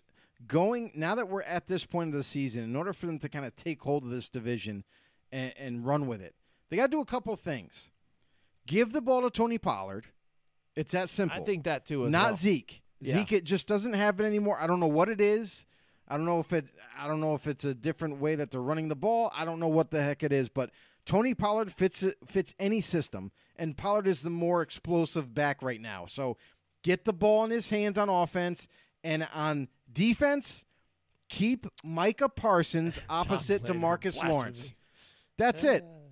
You keep Micah Parsons at the end. Do not put him at linebacker. He can't cover anyway. Keep him aggressive on the D end opposite DeMarcus Lawrence now that they got him back last week, and keep that pass rush going and just play off of the rush. If the Cowboys can get back to that where they were rushing teams to throw the football, to get rid of the football quicker, in terms of that's why the opportunistic Trayvon Diggs would take over, and they would just kind of throw the ball up because they were getting rushed, he would just come over and pick. That's what they got to get back to: aggressive football on defense, and on offense, give the ball to Tony Pollard, and then distribute the ball to CeeDee Lamb, Amari Cooper, and Michael Gallup. So there you go. There's the blueprint, Cowboys, to win. If you don't do what I say, you're going to lose and miss out on the playoffs. Yeah, if you look at even the rest of them here, I failed even to look at even for Washington again. They've got the Eagles and then the Giants again. So they have all the NFC East here. So this NFC East is going to be kind of funny here in these last couple of weeks. Right, in a couple of those teams, like the Giants, Giants, all playing each other. Giants are out of it. I know, but the Giants could play spoiler. You know for some what I mean? of them, they could play like the way the Eagles did last year and like foiled everything for them. Like they could lose on purpose. Yeah. That would be hilarious. Like if the Cowboys, if it comes down to the Cowboys or the Eagles or Washington football team and New York Giants are playing Washington. Right. I'm starting that new guy that they just picked up or whatever, Lemke or whatever his name is. Not even Fromm, even Jake Fromm. Let's throw him out there. Whatever. Let's just keep Daniel Jones out. The whole rest of the year. Let's throw him in there. Hilarious. Jake Fromm comes in and wins the game. That would be terrible. All right? But take that, Eagles. Screw you. But Tom Leiter, he says blasphemy out there. I'm sure, he's standing up for the Cowboys there. But I don't know. I see this all the time. Tom knows when he watches his team, his favorite team that plays in that division, the NFC West, he knows those teams. He sees them. He knows his rival. He hates his rival, and he knows why. You see these things happen. And, I mean, yes, I don't like the Cowboys and stuff, but I'll give them props when they deserve some props. And I liked some of the plays that even they made last week. But, again, I'm just watching it, and I'm like, you guys, with what you guys have, I think you could do better than what you're doing right now. You know what I'm saying? I'm telling you could do better, and you just can't. You're not doing it. So, but after you take a look at those, it drops off again. You're talking 49ers. How about them Niners coming back now? They're back in there. Yeah, they're back in there after suffering that loss where they should have had that win last week. I was watching that game again. I was watching it because I needed that game to try and get a game back up on you here, Joe. And I was like, please. I'm like, they got the win. They've got this. I think it was like 17-7 at one point. Dude, I'm like, yeah, all right, we got it. And then nothing.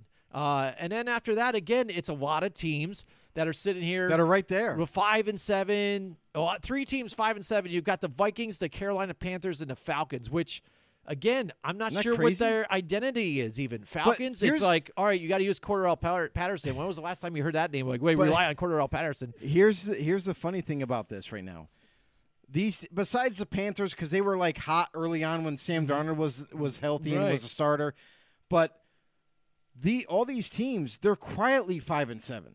Like if you were to guess, you didn't know the record at all, and you were to guess what the record was, you always think that the Vikings have been losing. You would always think the Falcons are definitely out of it, and they just lost a lot of games. You know what I mean? So for that to show up and say, oh, they're 5-7, I'm like, wow, they're almost 500? Are you kidding me? Like, I would have never expected that at this point. I would have thought that by now the Falcons would have been out of it, the Panthers would have been out of it, the Vikings would have been out of it, but that's just they're how right tight there with everything and how bad this division is. I think not even just this conference, but I think it's a lot of injuries too. If you look at a lot of these teams that play, injuries play a part. Plagued a lot of these teams. Injuries play a part. For sure. But yeah, a lot of them too, you don't even know their identity at this point. Like Carolina Panthers, what do they really got going on for them? You know what I mean? Well, they don't have a quarterback. Yeah, exactly. So, I mean, that's the problem. Right? So the funny thing is they fired Joe Brady. Yeah, the offensive coordinator. Like, oh, it's your fault. Yeah. That's where you start dropping the hammer. We don't have a starting quarterback. We picked up Cam Newton off the free agent heap. You couldn't win. Yeah. What's the matter with you? Yeah. You're out of here. Yeah, absolutely. Lady Bills is in the house with us tonight. Welcome to the show, Lady Bills. Guys, lost to Seattle. See, that's what Tom Leiter's saying. They lost to Seattle, who's just bad. It's like, how could you guys do this? But yes, I mean, I understand too with the injuries that they have with the running back situation with the 49ers, but still I think the way this offense is designed, I think they could throw anybody kind of back there at this point and still get the running game going. It's just, yeah, this is why we're having that talk about Jimmy G again. Mm-hmm. You don't have that quarterback that can elevate you when the times are tough and when it's down with even those weapons that they have. And that's why you are where you are, I think, at this point. And she says, hi, Tom Leiter out there. Tom Leiter says, defense wins championships. Look at the NFC and the defensive lines. There you go. I never go without DJ Horn on that one. Yeah, I mean, and again, that's what you're seeing, too, with some of these guys. But also, we just talked about the Packers, who are up there as a 2 seed in the NFC, but their defense is not really the best out there. You know, they're struggling. I mean, I like Darnell Savage out there and stuff, but Rashad Gary, I think, has played better than what we thought when I think he was going to enter the league. I thought they moved his position. Going to be a bit of a bust, but yeah, they had him lose a lot of weight. They moved him from DN to linebacker, and now they use him as a pass rusher off the edge, which, kudos to Green Bay. I mean, they thought outside the box with him, and he's developing into a nice pass rusher. Mm-hmm. Absolutely, absolutely. So, I mean, that's where it gets dicey. Like I said, this NFC East is going to be tough to watch here, but it's going to be interesting. That's going to be some of these other slots. But overall, I think – the teams, I think you know who the teams are going to be coming out of the NFC. I think the most interesting part is the AFC because that is shuffling week to week and who's up and in there. So that's the interesting spot and who's going to be coming out of there. I like is as much as like you can see more of a separation, if you will, for NFC. Mm-hmm. It's still close. Anything can happen. Mm-hmm. I mean, there's quite a few games left where one team could go on a losing streak, another team could ascend and get on a winning streak, and that completely changes everything. So, and the AFC is like as tight could be. You can't even breathe in the AFC. So that is going to be interesting all in itself down the stretch to see who finally gets in and who is left out in the cold. AFC is scary, Lady Bill says. Tom Leiter replying, even though he's replying to her, I'm going to say it anyways because I'm wondering now, too. He goes, I hope your raffle made a difference. Yes, Lady Bills, how did the raffle go? How did everything go? How much money did you raise? I mean, and shout for a cause. That's what it was, and she runs that. I mean, that is amazing. I know that happened during the Patriots and Bills game. Unfortunate for her, the Bills end up losing that game, but a great cause that she was backing behind, raised $1,070. Absolutely. Nice. That's awesome. That's good to hear. We love it when people donate money for things like that to help each other out. We're all about that and about charities too as well. So keep on working together and helping each other out. Sold all of their tickets. There you go. Nice. How are things also on the coloring book too? I want to find out what's going on with that too as well because I want to help you guys out with that as well. But real quick, I'm going to tell you guys about my friends Colorize here, one of our big sponsors too as well. You notice we've been getting a lot of sponsors this year. I know some of these guys that have been with us for years now, know that we've been working hard at this for 4 years. And some of the new guys out there are like, what the hell's up with all these commercials and reads they're doing? But it's because, they want to be part of this family too as well. And I love being a part of the Colorize family because I'm a professional painter. I like going to a place that knows what I'm talking about. They don't, not Joe Schmo, like you go to Home Depot and all those guys. Yeah, some different guys running the paint shop. They're like, here, I need this color. They're like, yeah, I don't know. I mix this color together. I don't know what I'm doing. Look close. Yeah, okay. All right, Colorize. They got 3 different locations. One's in Clifton Park, Niskayuna, and then Queensbury. Talk to my man Link up there in Queensbury. He'll get you up and running with your color matches all you want. And also I went to the one in Niskayuna. That's a great looking shop too there. And I talked to my buddy Brett. They serve everyone from the paint professional like yourself, like myself here, and then also the do-it-yourselfer out there. You guys are trying to fix some stuff around your house. If you don't know a whole lot, go to them. They know what they're talking about. They're going to hook you up. The right paint, the right color from advice from the right professionals, the local professionals out there taking care of you. It's Colorize, and go to mycolorize.com to learn more about them. So there you go. Joe, the competition's getting pretty deep pretty quick, but you know what? Before we get to the picks competition, I've got my milk carton missing player of the week. And I know, you said it. You guys could probably guess this one. I got a thing for quarterbacks, but I had to do it. It's Teddy Bridgewater. Teddy B. Again, he's not expected to do a whole lot here and there ever with quarterback play. I know it's only Teddy Bridgewater, but come on, dude. You had an opportunity to get a win here with these guys, and you go 22 for 40, 257 yards. Sure, you throw a touchdown and then 2 picks, though, and you guys couldn't muster up anything. A rating of 62.2. Terrible. Teddy Bridgewater, you looked like gas. You're my milk carton missing player of the week. Like you said, it could have been Chris Godwin, too. I should probably look at deeper than quarterbacks. I will say this. Teddy Bridgewater had no time. Yeah, that's true, too. The Chiefs' defense was in the backfield most of the game. They didn't have even when they tried to run the ball, there wasn't too much success there. They became one-dimensional. As soon as they got behind, they felt the pressure of just becoming one-dimensional and throwing the football, and it didn't work out for Teddy B. I feel bad for him in a sense because, I mean, what did you expect this guy to do? Nothing was going right. Nothing at all for the Broncos. I think that's why you see even when he's talking to Drew Lock on the sidelines, too. They're looking at each other, they're smiling, and they're like, blah, blah. He's like, yeah, I see that, too, man. I'm glad it's just you out there, not me. My thing is, where was the Broncos' defense against the Chiefs? I mean, as much as everyone says, the Broncos have one of the best defenses, they're going to be amazing this year. I'm not seeing it.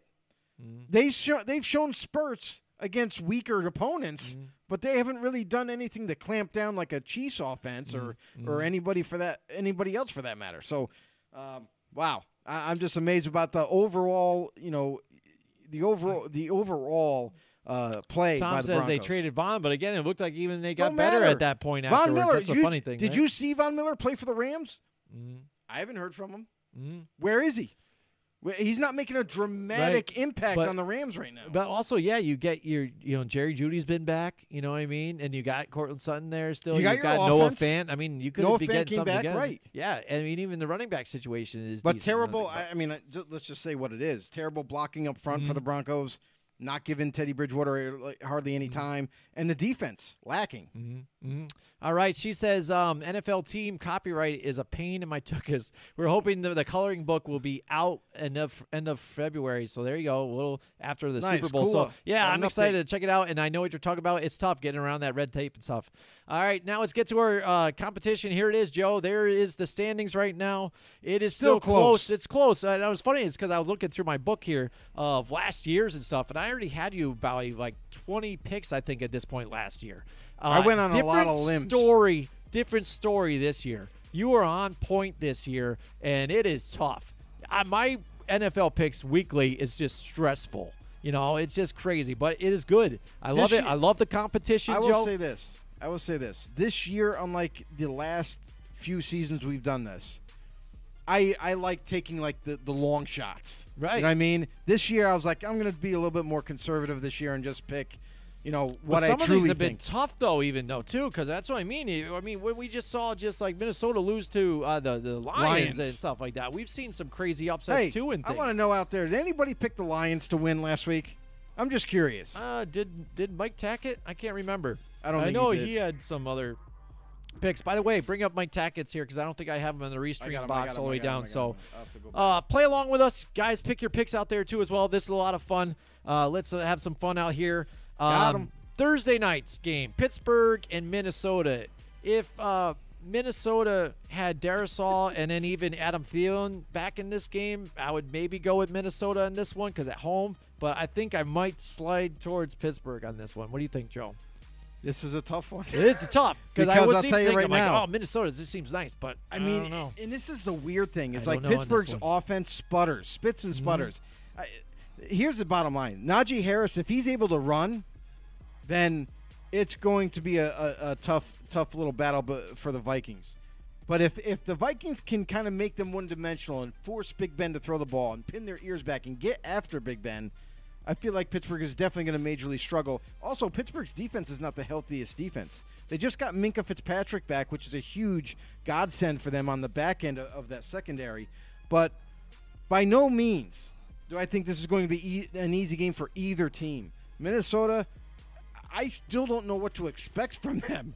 You just lost to a winless team in the Detroit Lions last week, and I don't know to this day what they are.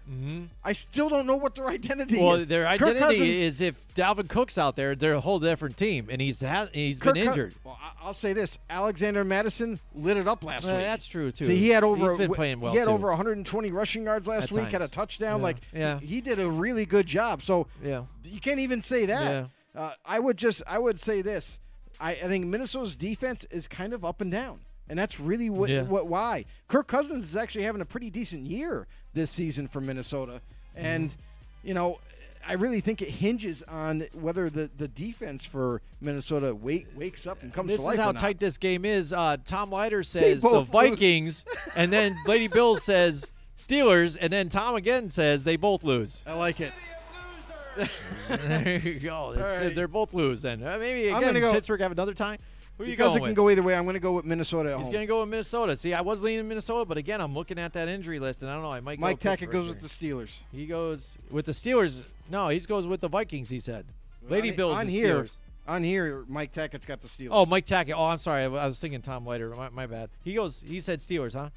All right. So I might change then because Mike Tackett hasn't been picking very well. So I'm kidding. Sorry, Mike. All right, here we go. Now, Baltimore Ravens and Cleveland Browns.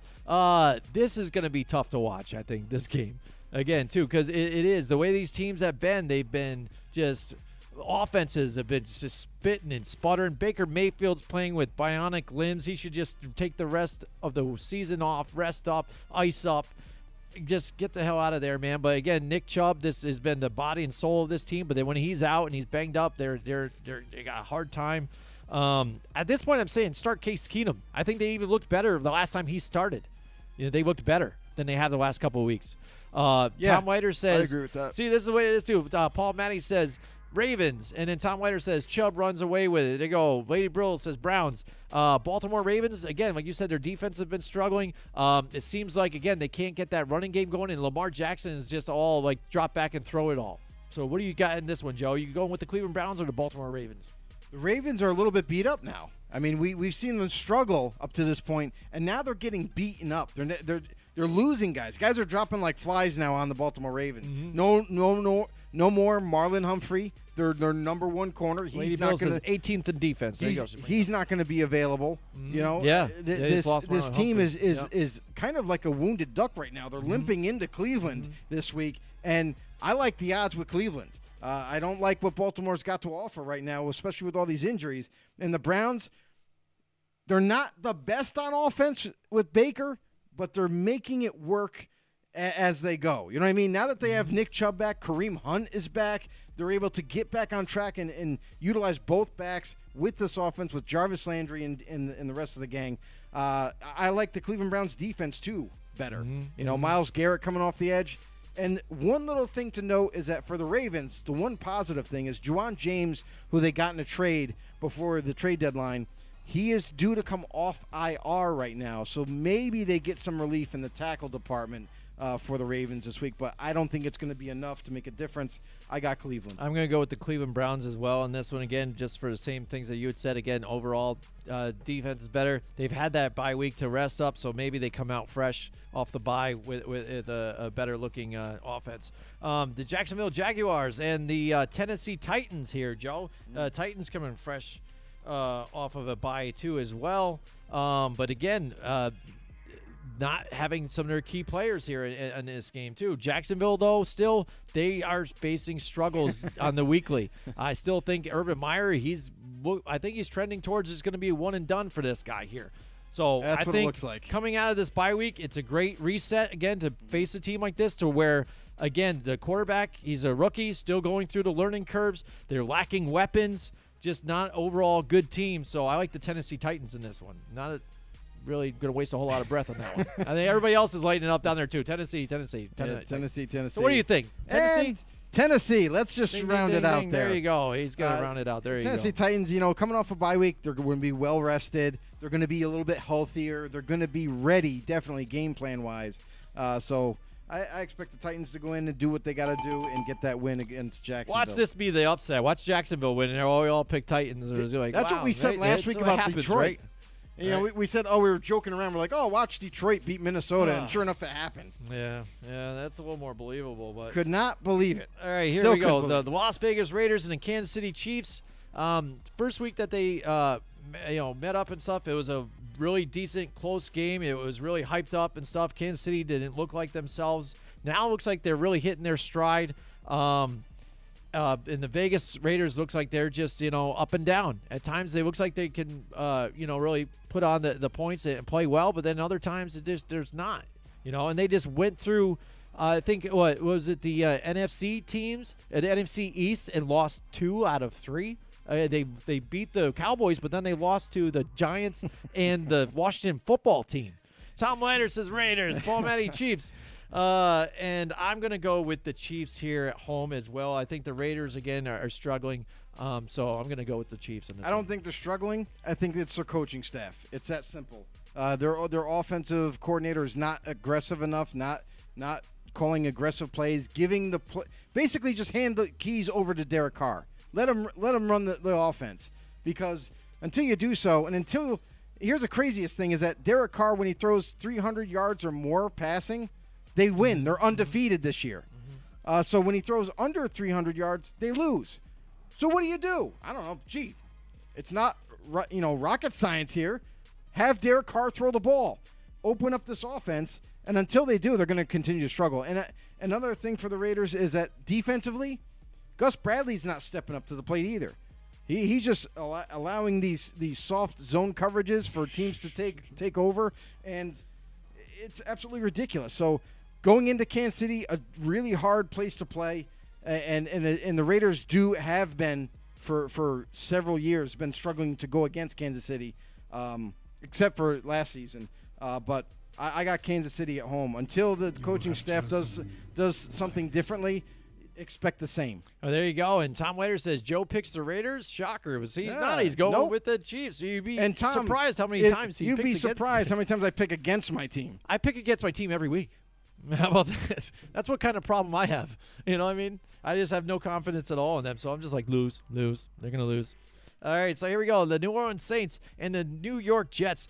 Yes, New Orleans looked bad with Taysom Hill turning the ball over. Was that 3 or 4 times? I can't even remember how many times it happened so often. But the Jets, again, couldn't really get it done against the Philadelphia Eagles, who had Gardner Minshew. And yes, Gardner Minshew, though, I think is still a pretty good quarterback in this league, despite being a backup at this point.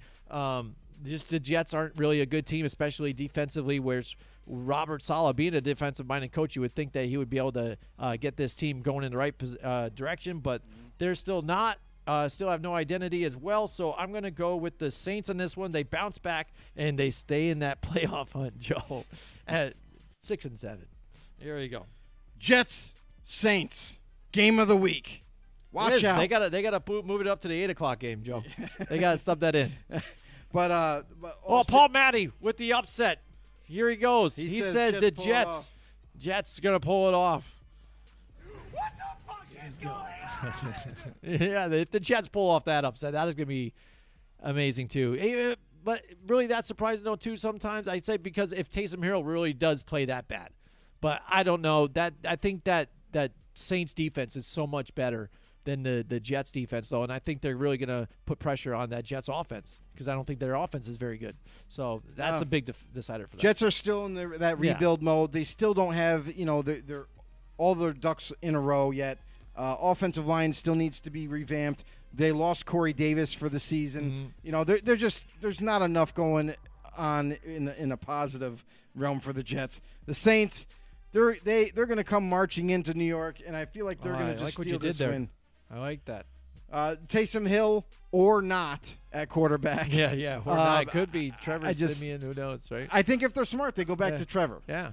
And still use, Taysom Hill back and forth, as that gadget guy. All right, Lady Bill says Jets offense ranks higher than the Saints. Yeah, but the Jets at this point, Jets offense. Yeah, and that's what I was going to say there too. Tom Leiter, that's an X factor that didn't have last week. Alvin Kamara is going to be able to play this week. So and the crazy thing is, if they have Trevor Siemian in last week, they win the game. Yeah, I think so. Easily, because he wouldn't have turned the ball over. Yeah, exactly. He doesn't make those turnovers. Now you got Alvin Kamara.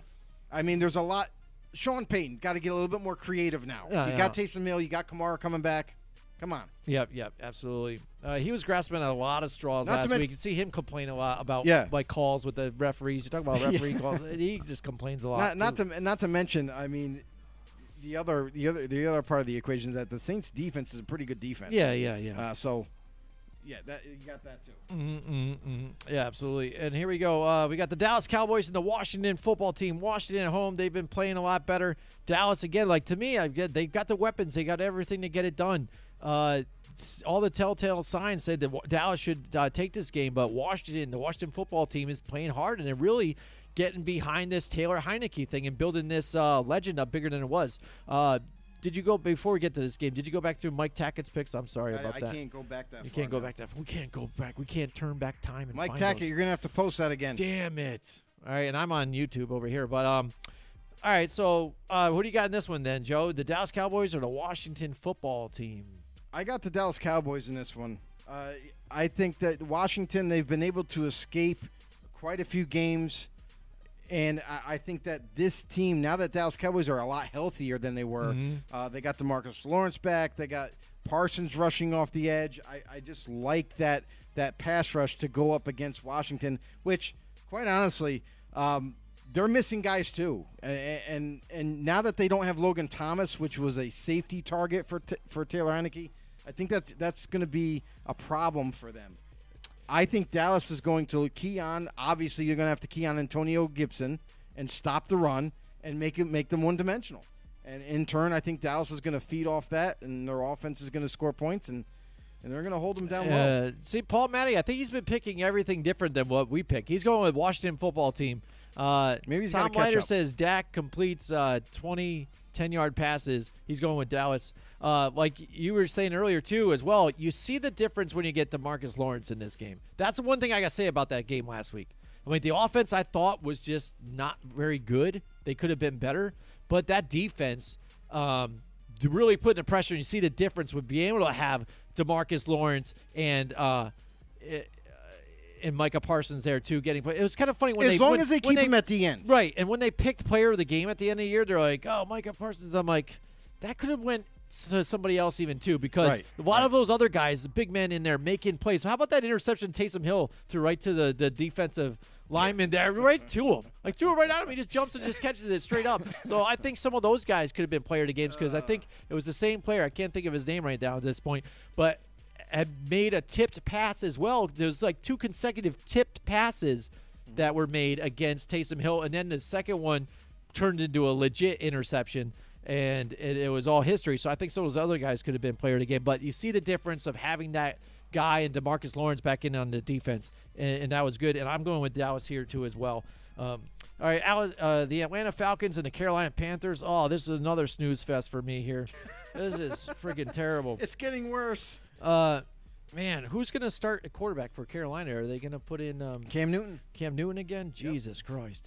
This is going to be tough. They said that as of Tuesday. That man, really? Oh, man. I want to say Carolina because I think their defense is better than Atlanta's, but you know what? F it. I might go with the Atlanta Falcons here in this one. Good choice. I'm going to go with the Falcons on this one. Good choice. There you go. What are you doing, Joe? What are you doing? Anybody else out there? Help me out.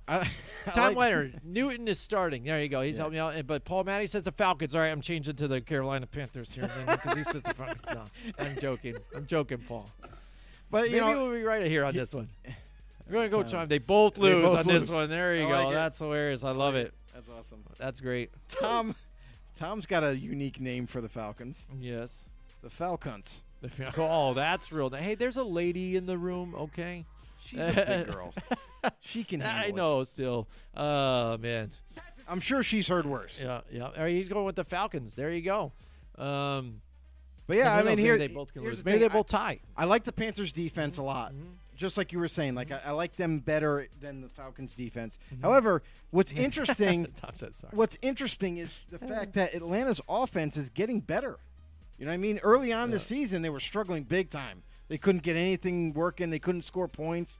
And now we're starting to see them kind of come into their own. They're starting to get an offensive identity right now with Kyle Pitts at tight end, with utilizing Cordell Patterson better than anybody else has ever used them.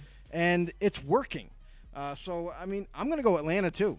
I like that one. Impossible. There you go. Nothing is impossible. Maybe Atlanta can go.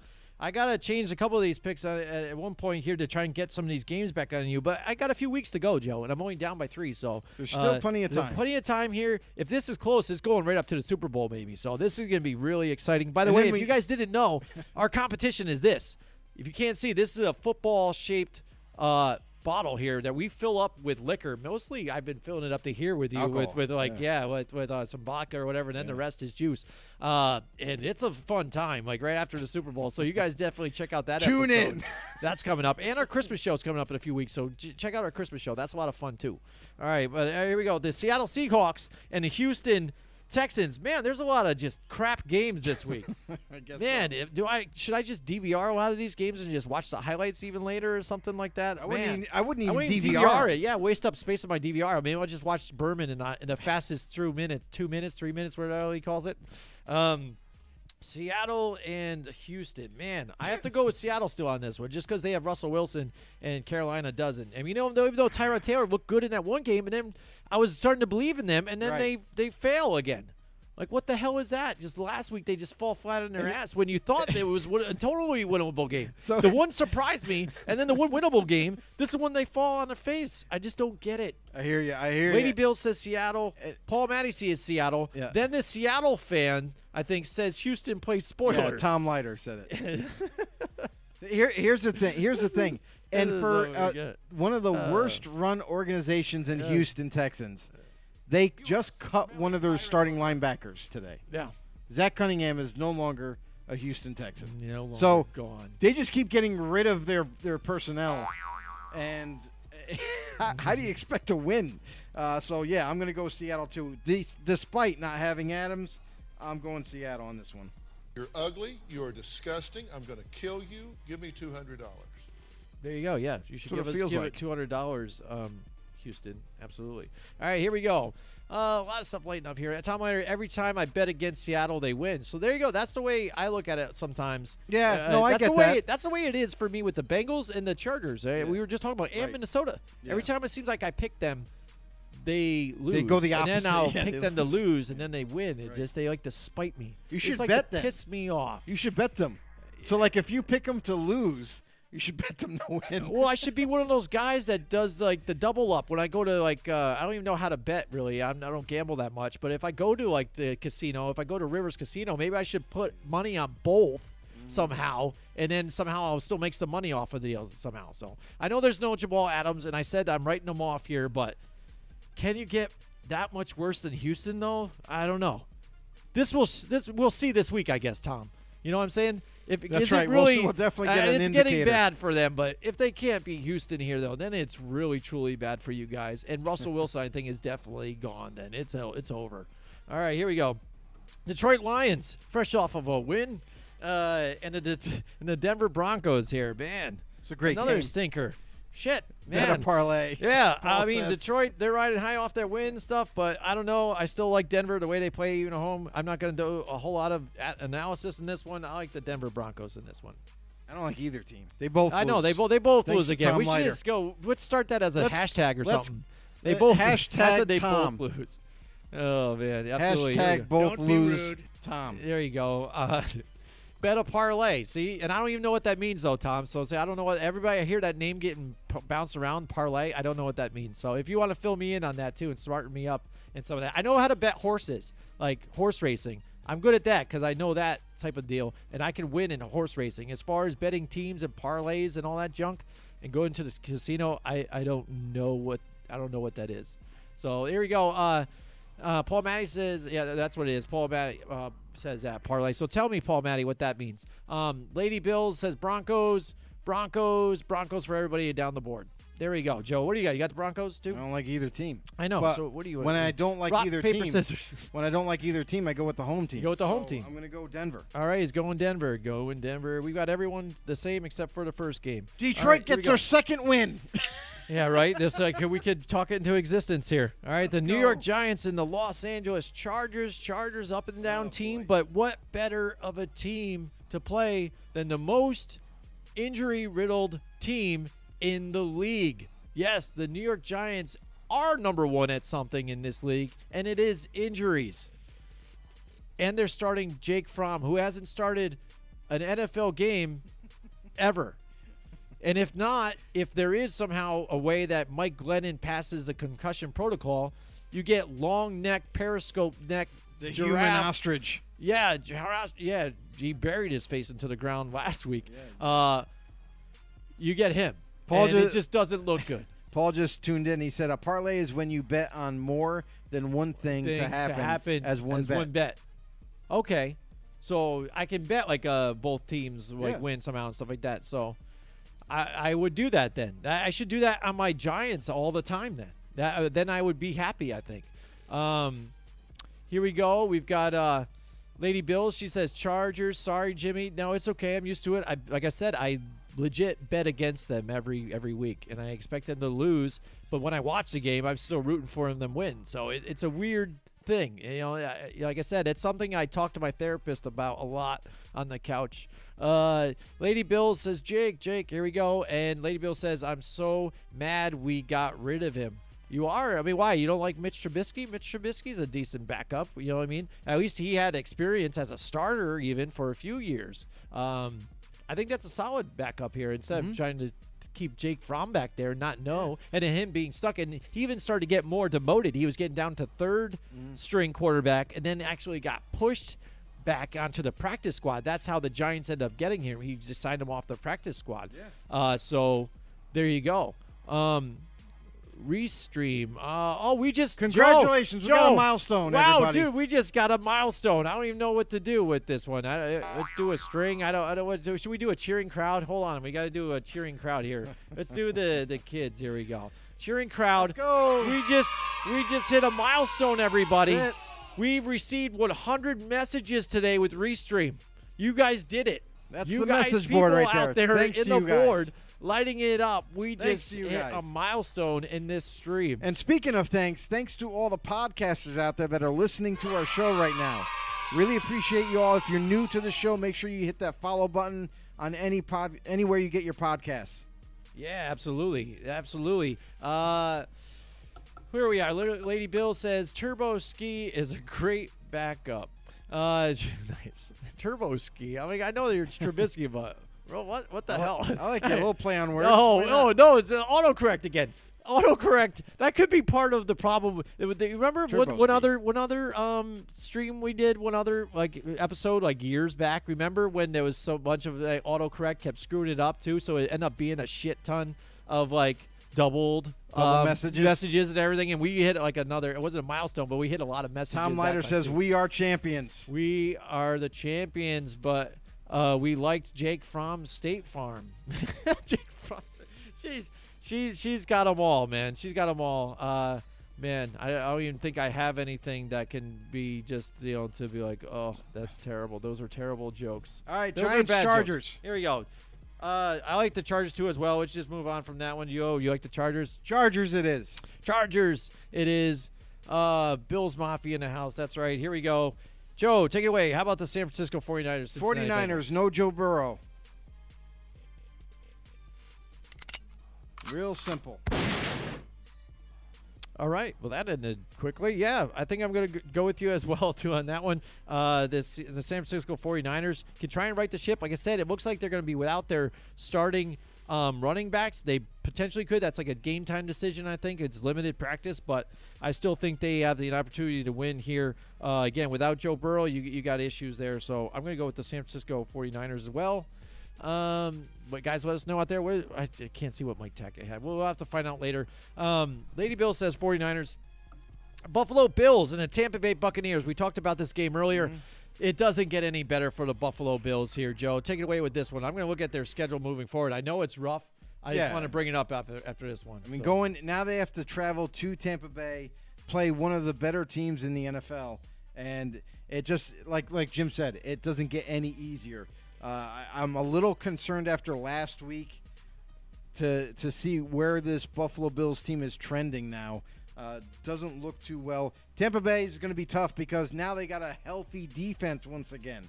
So with that being said, I'm going to go with Tampa Bay.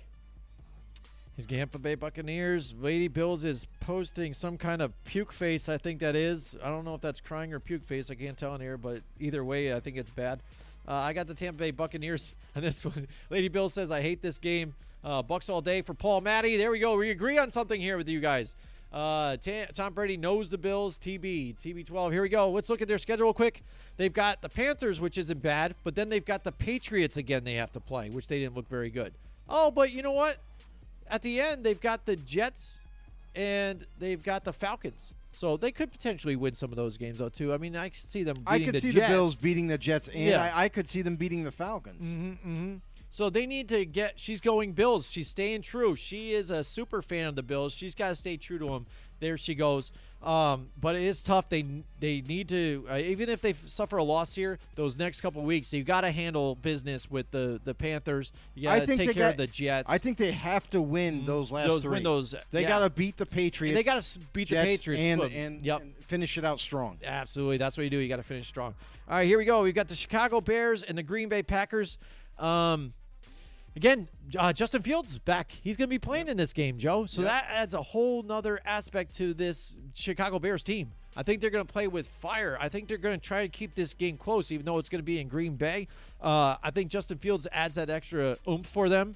But altogether, I think Green Bay is just the better team. I mean, let's face it, Chicago, even though it still showed, I think they're still even in the mix somehow of some of this in the NFC of being in the hunt or on the bubble. I think that bubble has bursted pretty easy, but let's just see how Justin Fields looks after that rib injury. So I like the Green Bay Packers here at home. Yeah, Packers at home all day long against the Chicago Bears, which are already struggling. Matt Nagy needs to get kicked out of there, needs to be fired. They need a different regime in Chicago to give them a jump start going forward. Until that happens, I don't really like Chicago in any given week. But Green Bay, one of the better teams in the NFC. Aaron Rodgers is healthy. He's got his weapons that he likes to throw to in Cobb and Devontae Adams. So Green Bay's defense, maybe they show up in this one. But either way, Green Bay all the way. There we go. Green Bay all the way. We just got another announcement, Joe, that they want us to tweet it out that we've received our 100 messages with Restream. All right, we'll have to tweet it. Very all right, prestigious. Tom Leiter says, yes, the Packers. Paul Matty, if Rodgers plays, Pack win.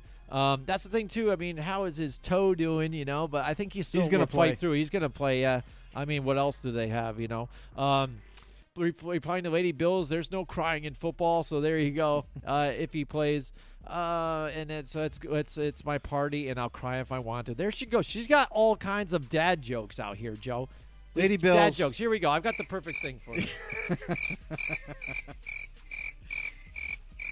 There you go. You get crickets. You get crickets on that one. I'm not laughing at those. Here you go. Here's another one for Lady Bills. Is that Tom Brady again? It was Tom Brady crying about not getting the calls. All right, so we all agree on that one. Let's finally go to Monday Night Football. This is the game. Finally, we get to the game that we want after all these shit games. Like the Tampa Bay and Buffalo Bills, that could be really good. But we have to wait all the way until Monday to actually watch a good game, I think. And that is the Rams and the Arizona Cardinals, a game that has some, stuff on the line, implications here. It's a divisional game between one another. One will not swap with the other in making first place, but this makes a difference for the Rams. If they can beat the Cardinals on this one, that's another win column against this team in their division, and it bumps them up a seed here. But, again, Arizona coming back fresh and healthy here. The Rams have faltered against some of these teams, these other tougher teams that you think that they can win. I like the Arizona Cardinals here at home, Joe, and I'm sorry, but I think the Rams still, even though I think they're a good team, I think they just don't have enough. Until Sean McVay gets his head out of his ass. Until then. This offense is going to continue to struggle. And I like this team defensively and offensively, but until they get back on track offensively with McVay calling the right plays, I feel like they're going to continue to struggle. And even if he gets on point this week, this Cardinals team is for real. This defense is very tough, very tenacious, gets after it, creates pressure. Watch out for Chandler Jones in this game. And the Arizona Cardinals offense is going to take flight for sure. But I got the Cardinals all day long. Well, listen, I've been preaching. We've both been preaching. We've both been saying how high we've been on the Cardinals before the season even started. I'm going to continue to ride this bandwagon. Cardinals all day long. All right, me too. There you go. Lady Bill says Rams family. Cards not even close for Tom Leiter. Rams, Lady Bills. There you go. She also Rams said families, Rams for the Ramley. Oh, man, it just keeps getting worse. It just keeps getting worse. I don't even know what to do with this anymore. You I think stumped I just Jimmy. need to. Yeah, it's just we need to be done with this. There you go. It's done. All right. So again, that's it for our show. Thank you so much for everybody joining us. Yes. Again, if you haven't yet, you guys are all members of our group and stuff like that, but tell some more friends about it. Lady Bills, I know a lot of your Bills super fan friends out there have been joining our group too as well. I know our friend Brandon Matthew has been doing his due diligence too and inviting more people to our family out here. Tom Leiter as well. We thank you so much for supporting us. Again, we will be nothing without you guys. Tom knows we started out as just a podcast on not even Spotify, on like SoundCloud with like a nothing back here right. to a black, type of Black curtain. So now we have all these graphics and everything else. Now we are on Spotify and Apple Play and Google Anywhere Play you and get all your this podcast. stuff. So anywhere you get your podcast, check us out there. If you haven't, go to YouTube, hit the subscribe button, hit the notification bell, let you know whenever we go live. And seeing you joined our group, go join Tom's group. He's got like 50,000 members, I think, on there. It's huge. It's crazy. NFL news and updates. Everybody's pretty cool out there. Nobody's just, talking trash. It's not one of those smack talk things about a bunch of guys that don't know what the hell they're talking about. It's legit stuff. You know what I mean? And we're not claiming to be, complete freaking smart people and we know everything.